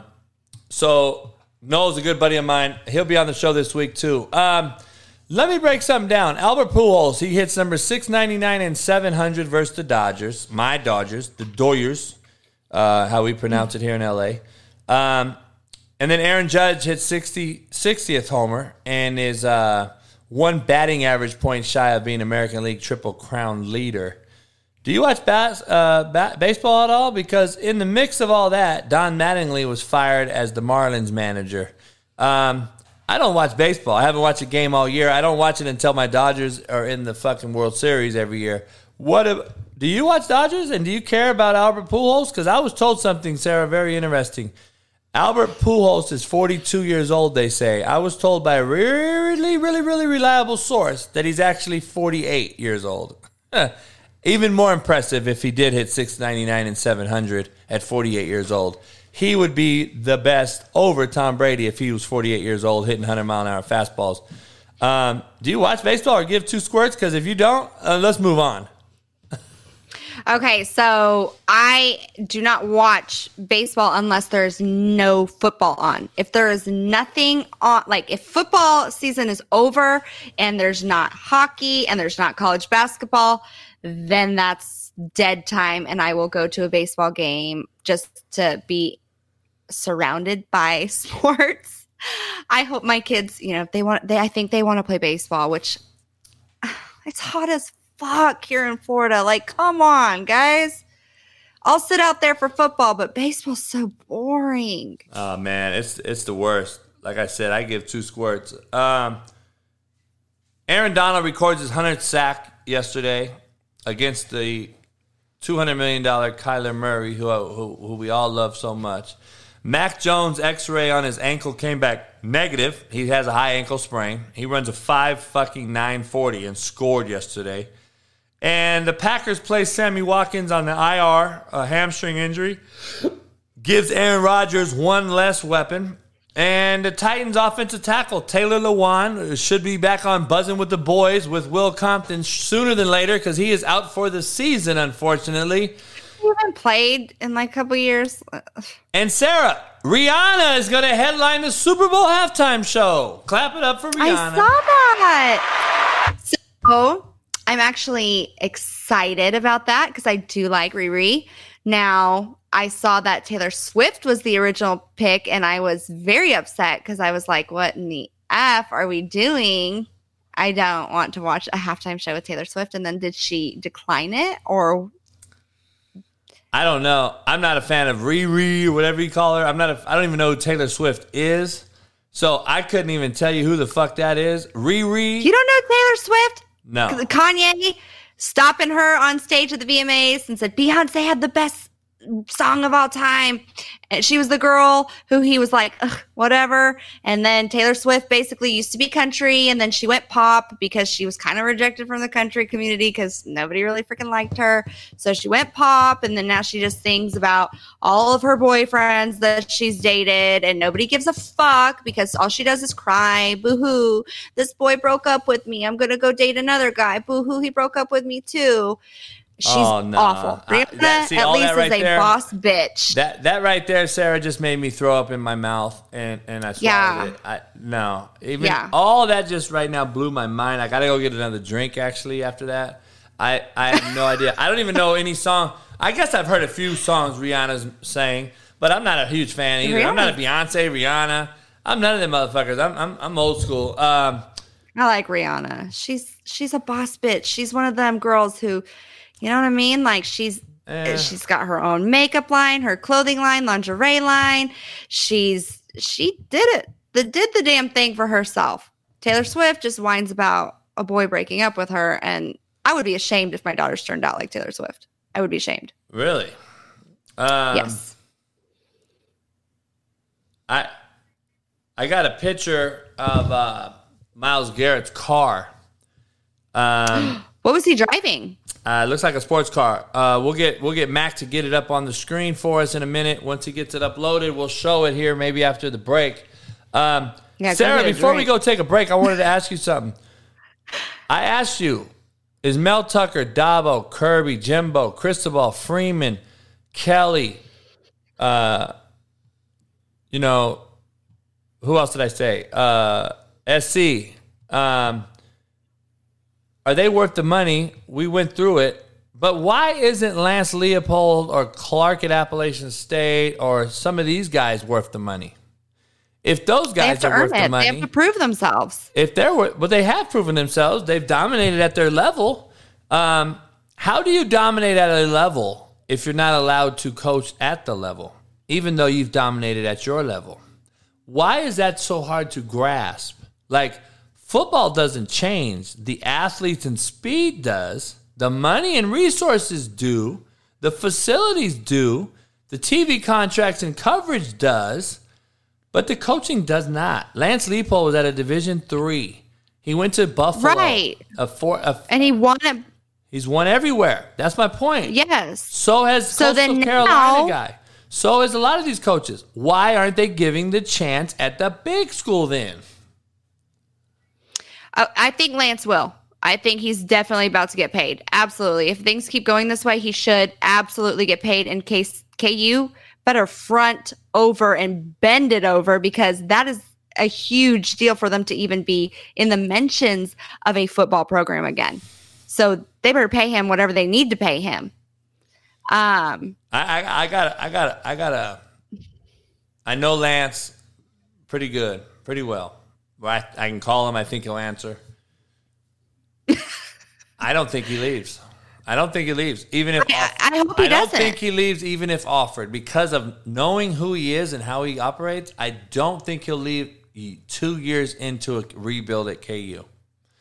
I just don't think he would. Now, if they throw him amount of money that we've never heard before, like I just don't see. I don't think Lance has the Urban Meyer name to be thrown $10 million. They're still going to lowball Lance at Nebraska. That's what people don't understand. They're still going to lowball him for what he's worth because he's not the sexy hire. Look at my man. I love him to death. He looks like a fucking accountant on a movie that looks like he should be doing your books, right? He's not the sexy hire. So they're still going to lowball him. I think Sarah. He gets there. Sarah, you're still going to lowball him. You're still going to lowball him, though. Right, but look at Josh Heupel. He was at Mizzou as the offensive coordinator. They won the SEC East that year. Then he goes to UCF, and then now he's at Tennessee. He missed something. He was at Oklahoma first. Right. But what I'm saying is that they also go through this like system, right. And I think that Lance is there right now, and he should be there. Let me tell you something. Lance never had the opportunity to be at fucking Oklahoma or Missouri or any of those Power 5 schools. Heupel was handed a gift. He better make it happen. Lance Leipold's worked from bottom down to the top, and he still ain't there yet, and he still ain't the sexy hire because he wasn't a Power 5 coordinator. He wasn't a Power 5 coach. Until recently, the last few years, he's finally got his first Power 5 gig at KU, and it's proven that small-time coaches can do big things if given an opportunity and full autonomy.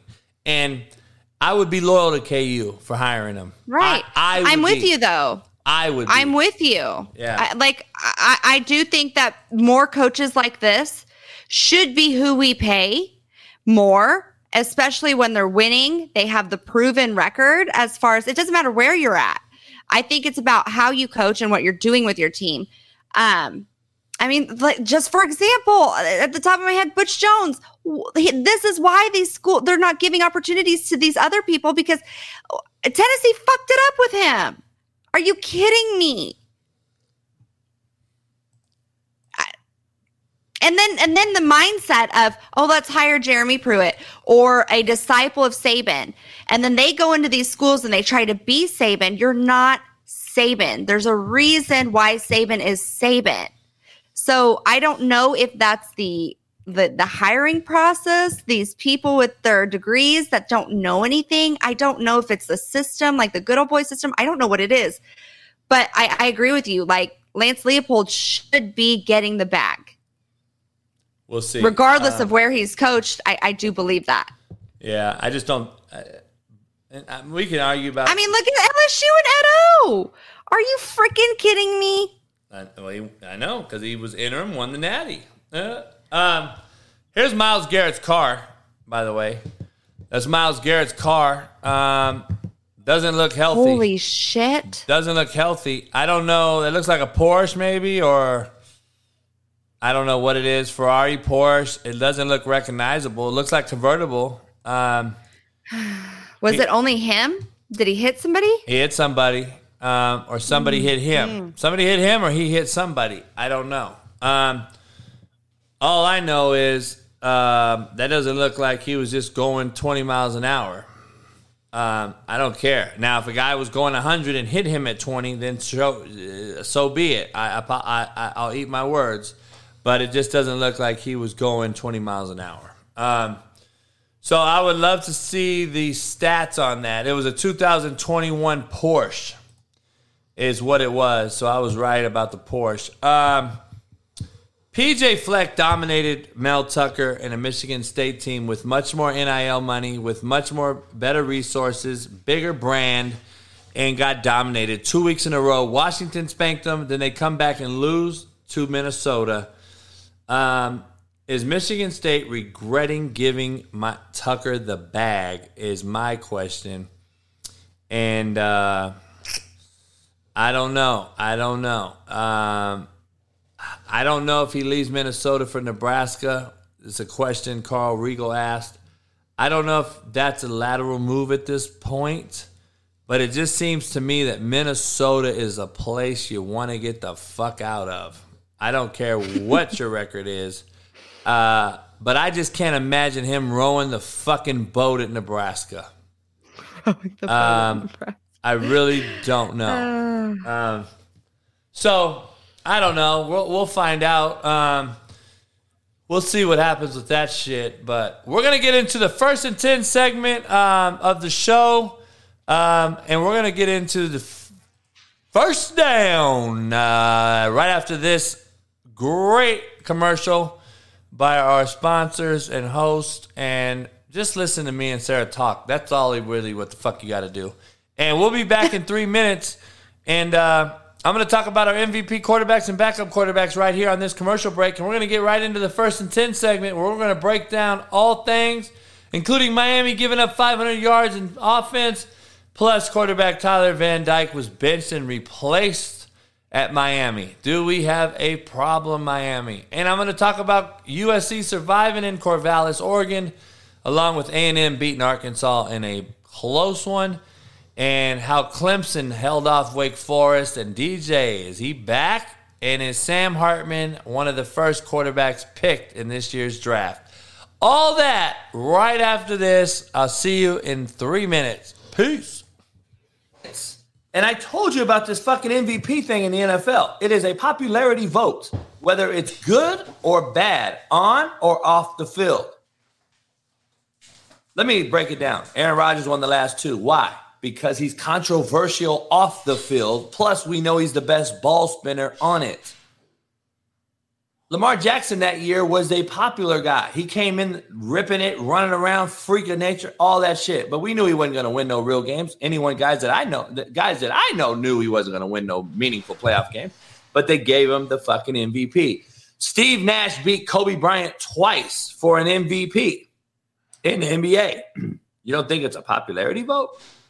You think Steve Nash deserved it over Kobe fucking Bryant? And then they played in the playoffs that same year, and Kobe fucking ripped his ass in a 7-game series and dominated him. But yet, Steve Nash got the fucking MVP. It is not the best. I'm just telling you. So,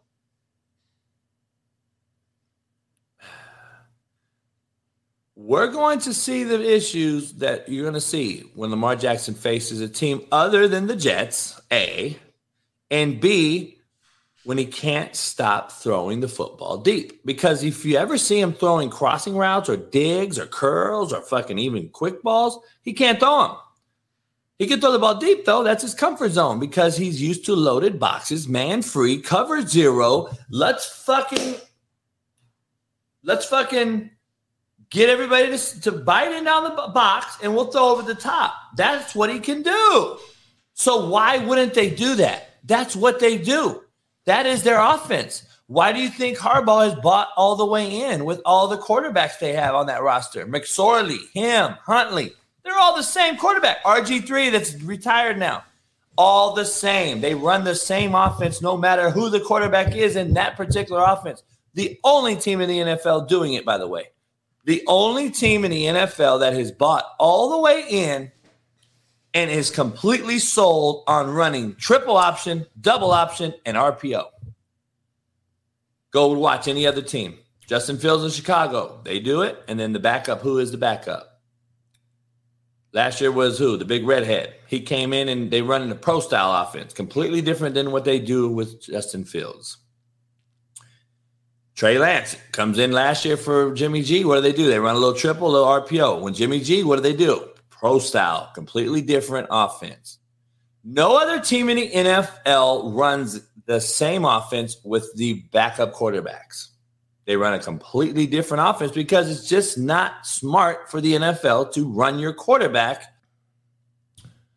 What up? Sarah, you good? I'm about to send you this picture. This is crazy outside. Is it naked? The outside? Oh, wow, my bad. All right, I thought it was a girl or something, naked girl or something.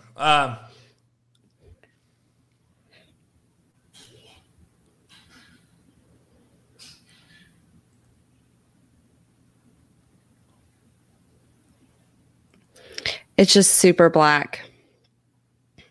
And it's like darker and darker and darker.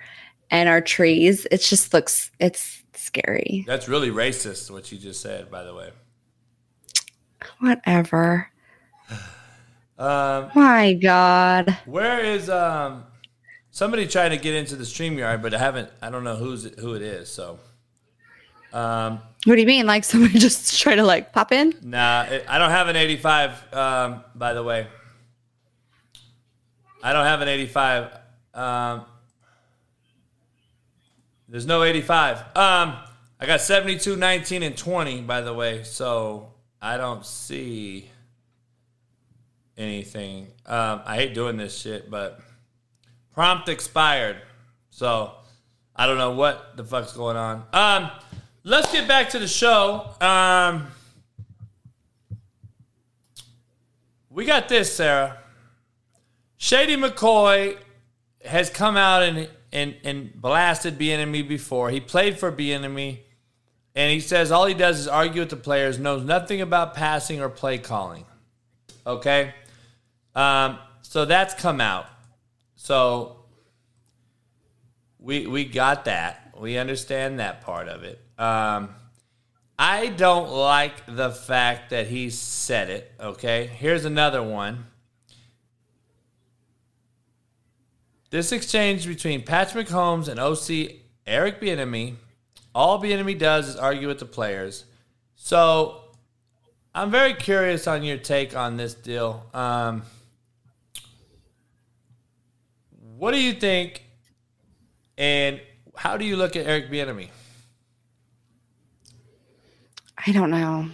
Before I say that, here's breaking news. Wow. There his Porsche is. I don't know. Look at that road. Like, where the fuck you going?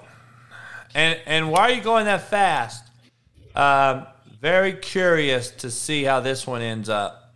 And it was after practice. Looks kind of wet, maybe, out there. Don't know all that. Don't know the details. But we're going to move on First and 10 segment of this show, Sarah. We got a lot to discuss here still. First down. And I'm going to talk about MTSU. Middle Tennessee State shocking Miami 45-31. Middle Tennessee's never trailed the fucking game. They outscored Miami 507 to 367 in total offense. Outgained them, And Middle Tennessee State forced turnovers in the opening 3 Miami drives. The quarterback was benched, Sarah. The backup came in. Miami was only able to average 1.6 yards per carry on 38 attempts for 60 fucking football yards. Miami was just absolutely torched in the back row on defense. Can Miami bounce back in the ACC after losing back-to-back non-conference games? Sarah, what is your take? Can they and will they? So I did read something like a week ago about how Miami's QB was talking shit on his own fan base and how he said he doesn't like playing at Miami because their fan base doesn't come and some whatever, blah, blah, blah, blah, blah. Well, you got to fucking win. You got to win then. Right. So, again, that's another school that needs some help. I mean, I guess they need to get like Warren Sapp in there. I don't know. They need some help. Well, Warren Sapp, what the fuck is he going to do? DM broads? Well, Dion has him at his practices. Huh? Dion's been having him at his practices. Well, I'm sure he has. What the fuck's Warren Sapp know about coaching? I don't know shit. He just a name. Well, right, but I mean, Peyton comes and he hangs out with people here. Like, you got to build that culture back up. You got to make it seem appealing. They need help. To have Middle Tennessee State come on. Yeah, That's like Miami used to be something. No, I agree. And make sure you guys hit the like button. My baby man Josh, appreciate you. Hit the like button on 3 on me. 1, 2, 3, boom, boom. Hit the like button. There was 280 cats in here, and there's only 2 likes. What the fuck's going on? Hit the like button. Subscribe. Become a member today, man. We got some new members this morning. Appreciate you hanging out with us all fucking day long, hearing me talk shit, hearing me talk to my dick riding fucking chat. USC survives a close one in Corvallis. I told you it was going to be close. I told you guys this on Friday. Oregon State plays SC tough all the time. It does not matter. Corvallis is a hard place to win in. USC survives, leads the nation in plus 14 in turnover margin. They had 4 turnovers on Saturday, which saved their game, actually. This game should have been a lot more decisive considering USC remains undefeated and finds a way to win the tough road game. A&M beats Arkansas, Tennessee foe, 23-21. This was a heartbreaking loss for Sam Pittman in Arkansas. Arkansas led 14-0. KJ Jefferson dove over the end zone to take a 20-0 lead, but the ball pops out, and it basically turns the game around. That is what turned the game around. The A&M lineman picked up the ball and just took it 98 yards. It just totally depleted the team and the roster. And KJ Jefferson was held to 171 yards passing in the loss. A&M's running back had 19 carries for 160. Clemson holds on to a double overtime shootout. It was a great game to watch if you're an avid fan. They beat Wake Forest 51-45. Great family friend DJ balled out. I thought he looked good at times. I think he still struggled mildly in certain situations, but I do agree with Zach. I think the offensive coordinator, the head coach, puts them in a bad situation. Their offense is very, really archaic and very, very high schoolish. But DJ had one of the best performances of his career this weekend. 26 of 41, 371, 5 touchdowns, no picks. Sam Hartman threw for 337, 20 of 29, 6 touchdowns in the loss. Texas Tech beat my boy Sark and the Texas Longhorns 37-34 in overtime. Sarah. Wow, right? You can't lose these types of games if you're going to. No. If you're going to rebuild a place back to prominence. I just don't see how you lose these games. And again, you look great against Alabama, and then you struggle versus UTSA. You struggle versus fucking Texas Tech and lose in overtime. Quint Ewers is hurt, obviously. The Hudson Card went in. He was 20 of 32 touchdowns. He threw a pick. Texas Tech was down by 10. Texas went 6 of 8 on 4th down. Like, why are you in 4th down scenario so often? Oh my God. And the Texas Tech kid went 38 of 56 for 332 touchdowns, no picks. Texas, man, that has to be a tough loss for them. I don't know if Texas can bounce back after that loss and start 0-1 in conference play. Going to be very, very hard to dig themselves out of. What do you see Texas? They freaking better. I mean, he better go dog them like Nick Saban would dog them in the locker room, because that's bad. I want Texas to be good. Yeah. I mean, I don't know, Sarah. It's going to be interesting. Your K-State, not your K-State, but K-State, Kelly's K-State. Kelly's K-State upsets Oklahoma for the 5th time in 11 years. I called it right here on this show. K-State was a 13.5 underdog. How could Adrian Martinez transfer from Nebraska, go to K-State, and beat Oklahoma, which they've never even came close to at Nebraska? I'm curious. Is it just a culture thing and a fucking coaching job? Because Nebraska was that bad. Were you losing players to other teams and then they go and beat your fucking team, Oklahoma rival? Yeah. I don't know, Sarah. Very interesting. Oklahoma was flagged 11 times for 90 yards. Very undisciplined. Minnesota blows out Michigan State in Lansing, East Lansing, 34-7. Mel Tucker shits the bed as he loses 2 straight embarrassing losses. Minnesota is impressive looking on third down, 10 of 12. I mean, fuck. How bad is Michigan State? I don't know. That's bad. Florida State stays undefeated, beating Boston College 44-14. How good is Florida State? They have Wake Forest, NC State, and Clemson coming back to back to back. Over or under, Sarah? They win 2 out of the 3.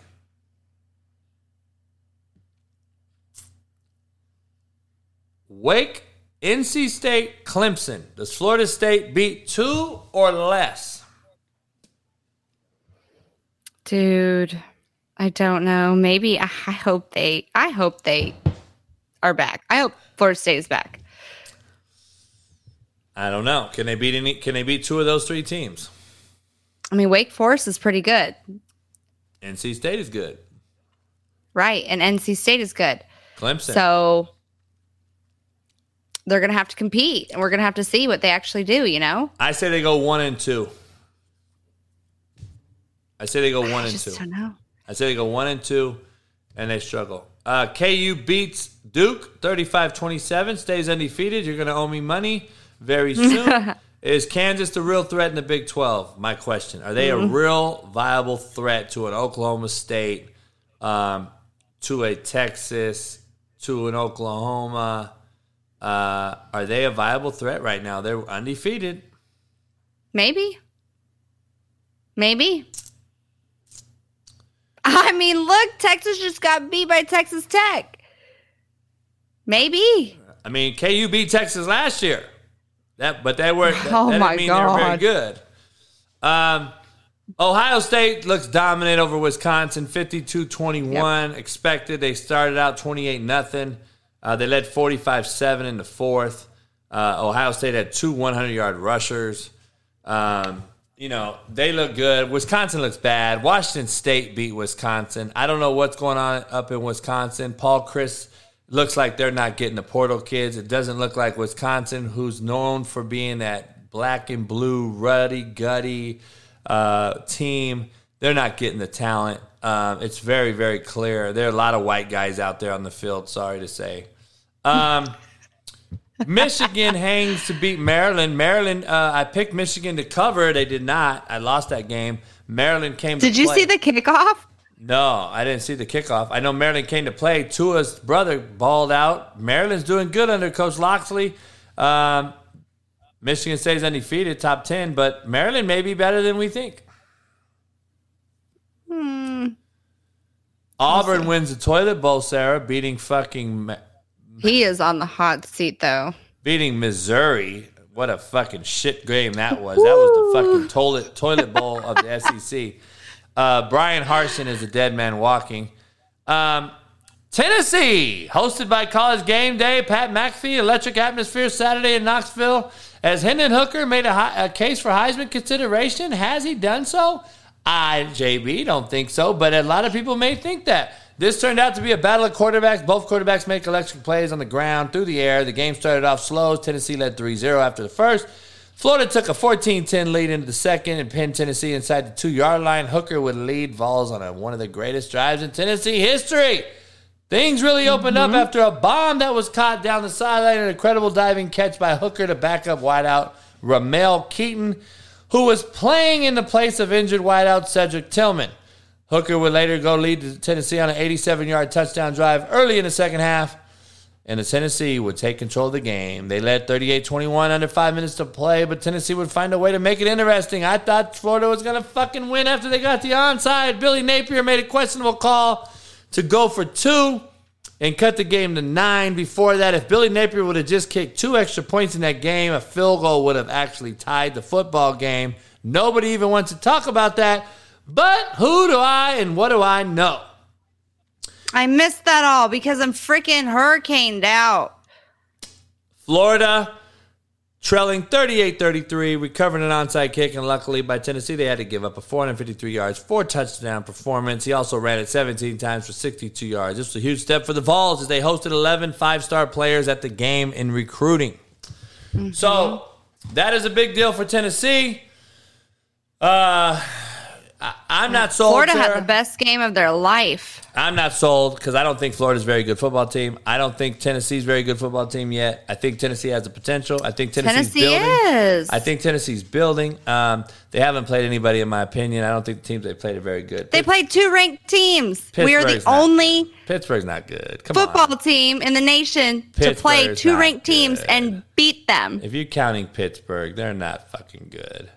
Okay. We're ranking But anybody. Florida did play Sarah, an amazing game. we I'm are going to give it to ranking them. Everybody nowadays. Football is so fucking watered down. No, everybody is. I mean, Tennessee is. We're in the mentions now.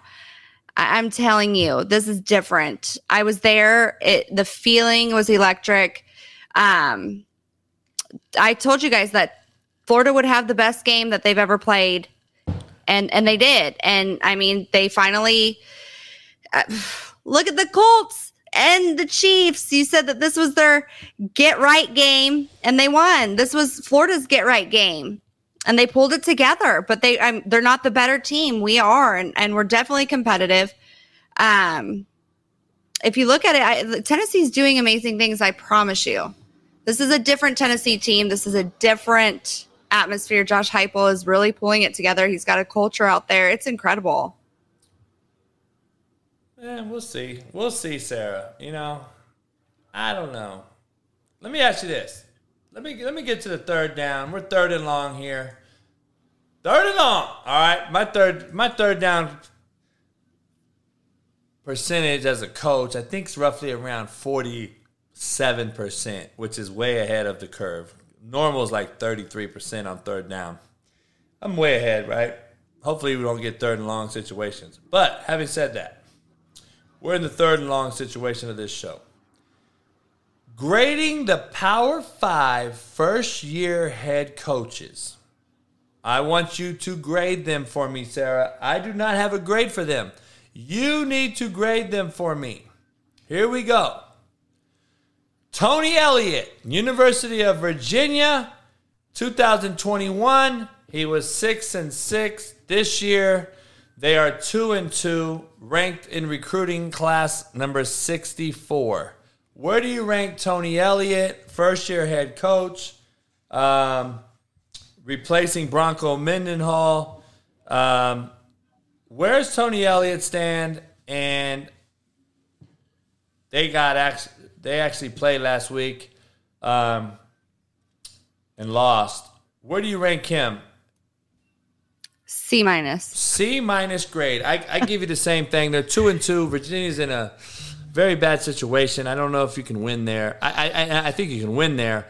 I just don't know if he was handed a kind of his own death sword. But their offense is fucking stagnant. Their defense lacks interior D linemen. I don't like where they're headed. Brent Pry, Virginia Tech. They actually look atrocious. They actually look horrible. Last year they were 6-7. This year they're 2-2. Their recruiting class is ranked 43rd in the nation. Where do you rank Brent Pry? D-. F. B-? I said D-. Oh wow, D-. Hey, we're not bad. You guys, you got D+. Joe Accord gives them a D+. CJ gave your guy C- too, just like you did, so not bad. I give him a D for Dick. Sonny Dykes. Sonny Dykes, TCU. They were 5-7 last year. He comes over from crosstown rival and is 3-0. Their recruiting rank is 26th in the nation. They've done a good job there. Where do you rank Sonny Dykes over at TCU? B.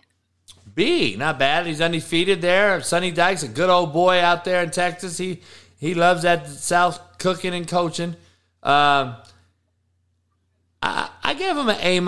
I give him an A- because he had to play his where he was coaching last year, number 1 last week, and he also brought in a lot of kids that normally, in my opinion, Gary Patterson lost. So, and I love Gary Patterson, but I think Sonny Dykes has brought a rejuvenation to TCU. We're going to see. I'm curious to see how they end up doing recruiting class 26. Pretty good. TCU is a good program. Patterson had them playing. Nobody wanted to go into TCU and play that defense. I'm just going to tell you right now. Nobody in the country. But I think he's done some decent things there. Sonny Dykes, offensive-minded guy. I don't know if it's going to translate, but we'll see. Dan Lanning. He's actually a good friend of mine. I recruited Jermaine Johnson when he was at Georgia as a D coordinator. He is 3-1. They got the 16th rated recruiting class. Last year, Oregon went 10-4 under Cristobal. Where do you give Dan Lanning? He's 3-1, 3 in a row after the debacle in Georgia. Where do you rank Dan Lanning? B. Really? Mm-hmm. I give him a C. I give him a C. I mean, I got a lot of buddies coaching on that staff. I would fail your class if I was taking your class. I mean, hey, man. Hey, we're fucking at Oregon. We have Nike. Like, I'm just blown away that this place isn't a fucking powerhouse yet. Like, I'm confused. Marcus Freeman, Notre Dame. They went 11-2 under the silent assassin, voice-changing Brian Kelly. And now they are 2-2. Recruiting class, though, is number 5. So he's done a good job there. He has not Notre Dame, though. He has not done a good job on the field. He actually started off 0-3 as a head coach. He is now 2-2 on the season, 2-3 as a head coach. Where do you rank Marcus Freeman?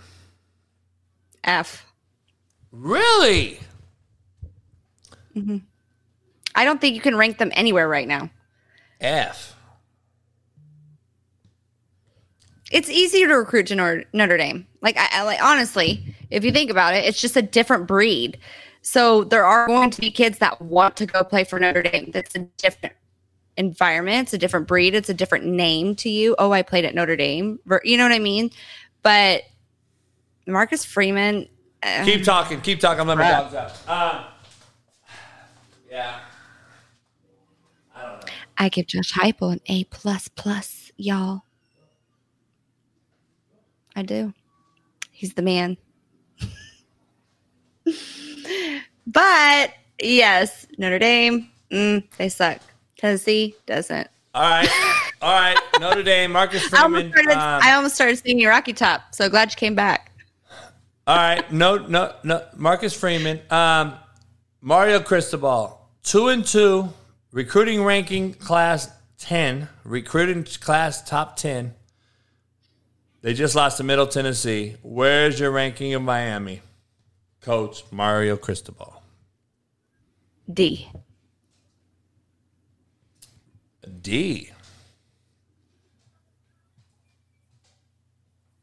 Yes. I kind of agree. I don't like his grade. I don't like what he's done. I don't like how he left Oregon. I do understand he's from Miami. His mom, apparently the excuse is his mom was sick or whatever. I get it. You're from there. You want to play there, coach there. I get it. That's cool. I just think there's more of a professional way to go about it. Having said that, it takes time when you're a first-year coach. You have to do some things.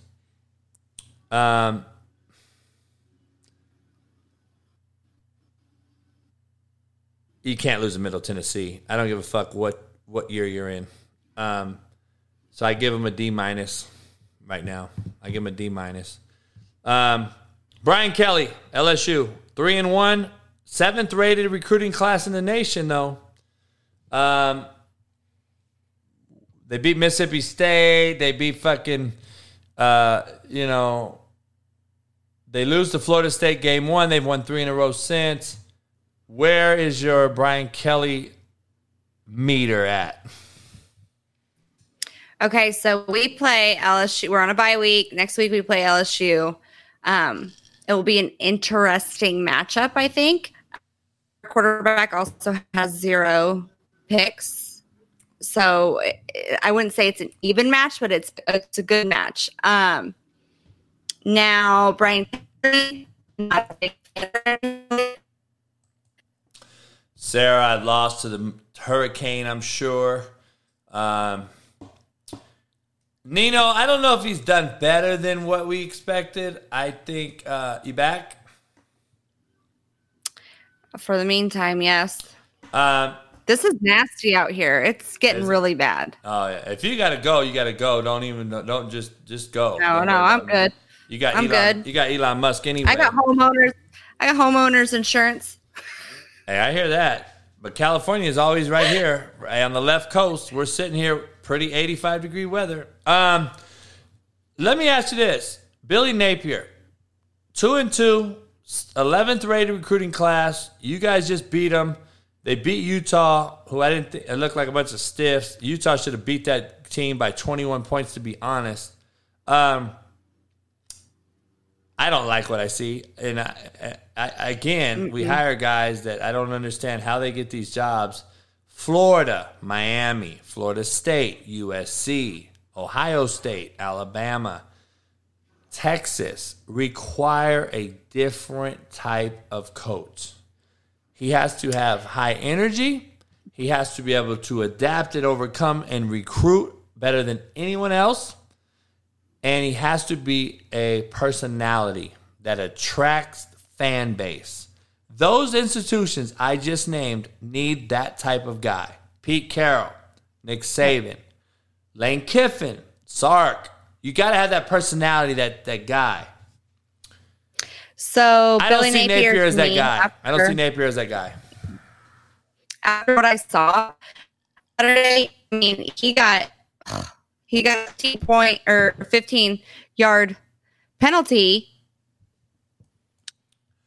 Sarah keeps going in and out. Napier, I don't like what I saw. I want to see what Sarah had to say. You hear me? Yeah, I said he got a penalty, a 15-yard penalty after he came out on the field, and then right after that, we went down there and scored. Had that have not happened with his behavior, I think that changed the morale of everything.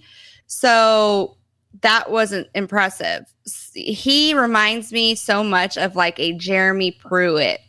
Like, that's comparable. Butch is like Shane Beamer. But I give him an F. This is bad. Like, granted, they did make changes. I think this year, as far as how they played us, because it was a passionate game, and did make adjustments for Anthony Richardson. They got him the roll-ups that he needed, made the adjustment, but Sarah, our good friend Joe Accord said that the storm is literally above your house, so be careful. Yeah. Brent Venables, Oklahoma, 3-1, 6th ranked recruiting class in the nation. They lose to K-State over the weekend. They are 3-1. I give Brent Venables a B-. What do you give him?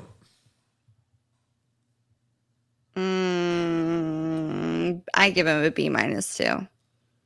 Lincoln Riley, 4-0, starting off hot. Everybody thinks they're good. We'll see what happens. Their recruiting class is 14th. Not impressive because I know Lincoln's living in the portal.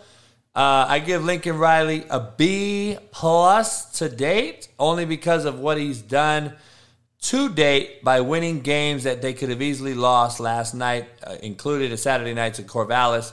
I like to see them get through that game, even though people don't realize it's a tougher game than people think. I give them a B+ for what they're doing on offense right now. And Caleb Williams, I don't know if I'm a believer or not yet. I told everybody that he was going to have an average season. He looks good at times, and he looks bad at times. What do you give Lincoln Riley? An F, because he tried to do that shit with Brew McCoy. Okay. A zebra doesn't change stripes. Stop being a homer, Sarah. I'm just kidding. No, I would give him an A right now. A? Mm-hmm. Really? Yes. But don't ever tell anybody that. If you guys, I swear to God, like. Hey, Joe Accord prediction, he said this might be the last day you see Sarah on the TV show, by the way. That's not nice, Joe. Yep. That is, I hope we don't have is it a hurricane or a tornado? Well, it's the same shit, I guess. Well, they canceled school all week. My lash lady canceled my appointment. My hair, everybody. Like Amazon not delivering out here for a week, but oh yeah, hey, we don't have that problem in California. FYI. Make sure you guys on the way out of here hit the like button, subscribe, become a member today.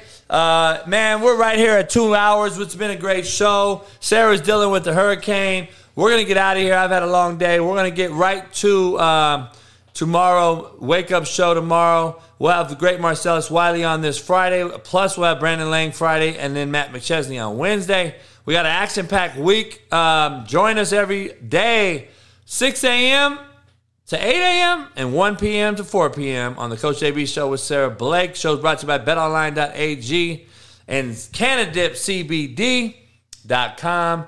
Use the promo code CoachJB, all caps, on Canadips, and BetOnline.ag. Use the promo code BLEAV50, BLEAV50. I will be doing an after hours here for a minute. We'll get Sarah out of here. She's dealing with more things that's serious than I am. And Sarah, it's been good. I'll see you tomorrow. We got a lot to discuss, especially Monday Night Football. We'll be talking about tomorrow during the show. So before you get out of here, who you got? Giants, Cowboys? Giants. I'm with you on that. I'm with you on that. It's good that you bet that because I did not want you to lose two times to me, KU and the Dallas Cowboys. I'm going with Giants tonight as well. After hours and the after party will be right here. Sarah, I'll see you tomorrow. Appreciate you. Be safe out there, and we'll see you tomorrow. All right, bye guys. Later. After hours will be right here. Stay tuned. Audio side, I'll see you tomorrow morning, 6 a.m. for the Coach JB Show. Peace. The Coach JB Show. Coach JB Show. I'm a chameleon, they call me, man. I can go in and walk into any type of any home, any background, walk down any street in the country, in my opinion, and I think that real recognizes real. It's a new venture that we have. The Coach JB Show with the fabulous Sarah Blake. I am ready to do some content. Coach JB Show. The Coach JB Give it to you straight, no chaser. Show.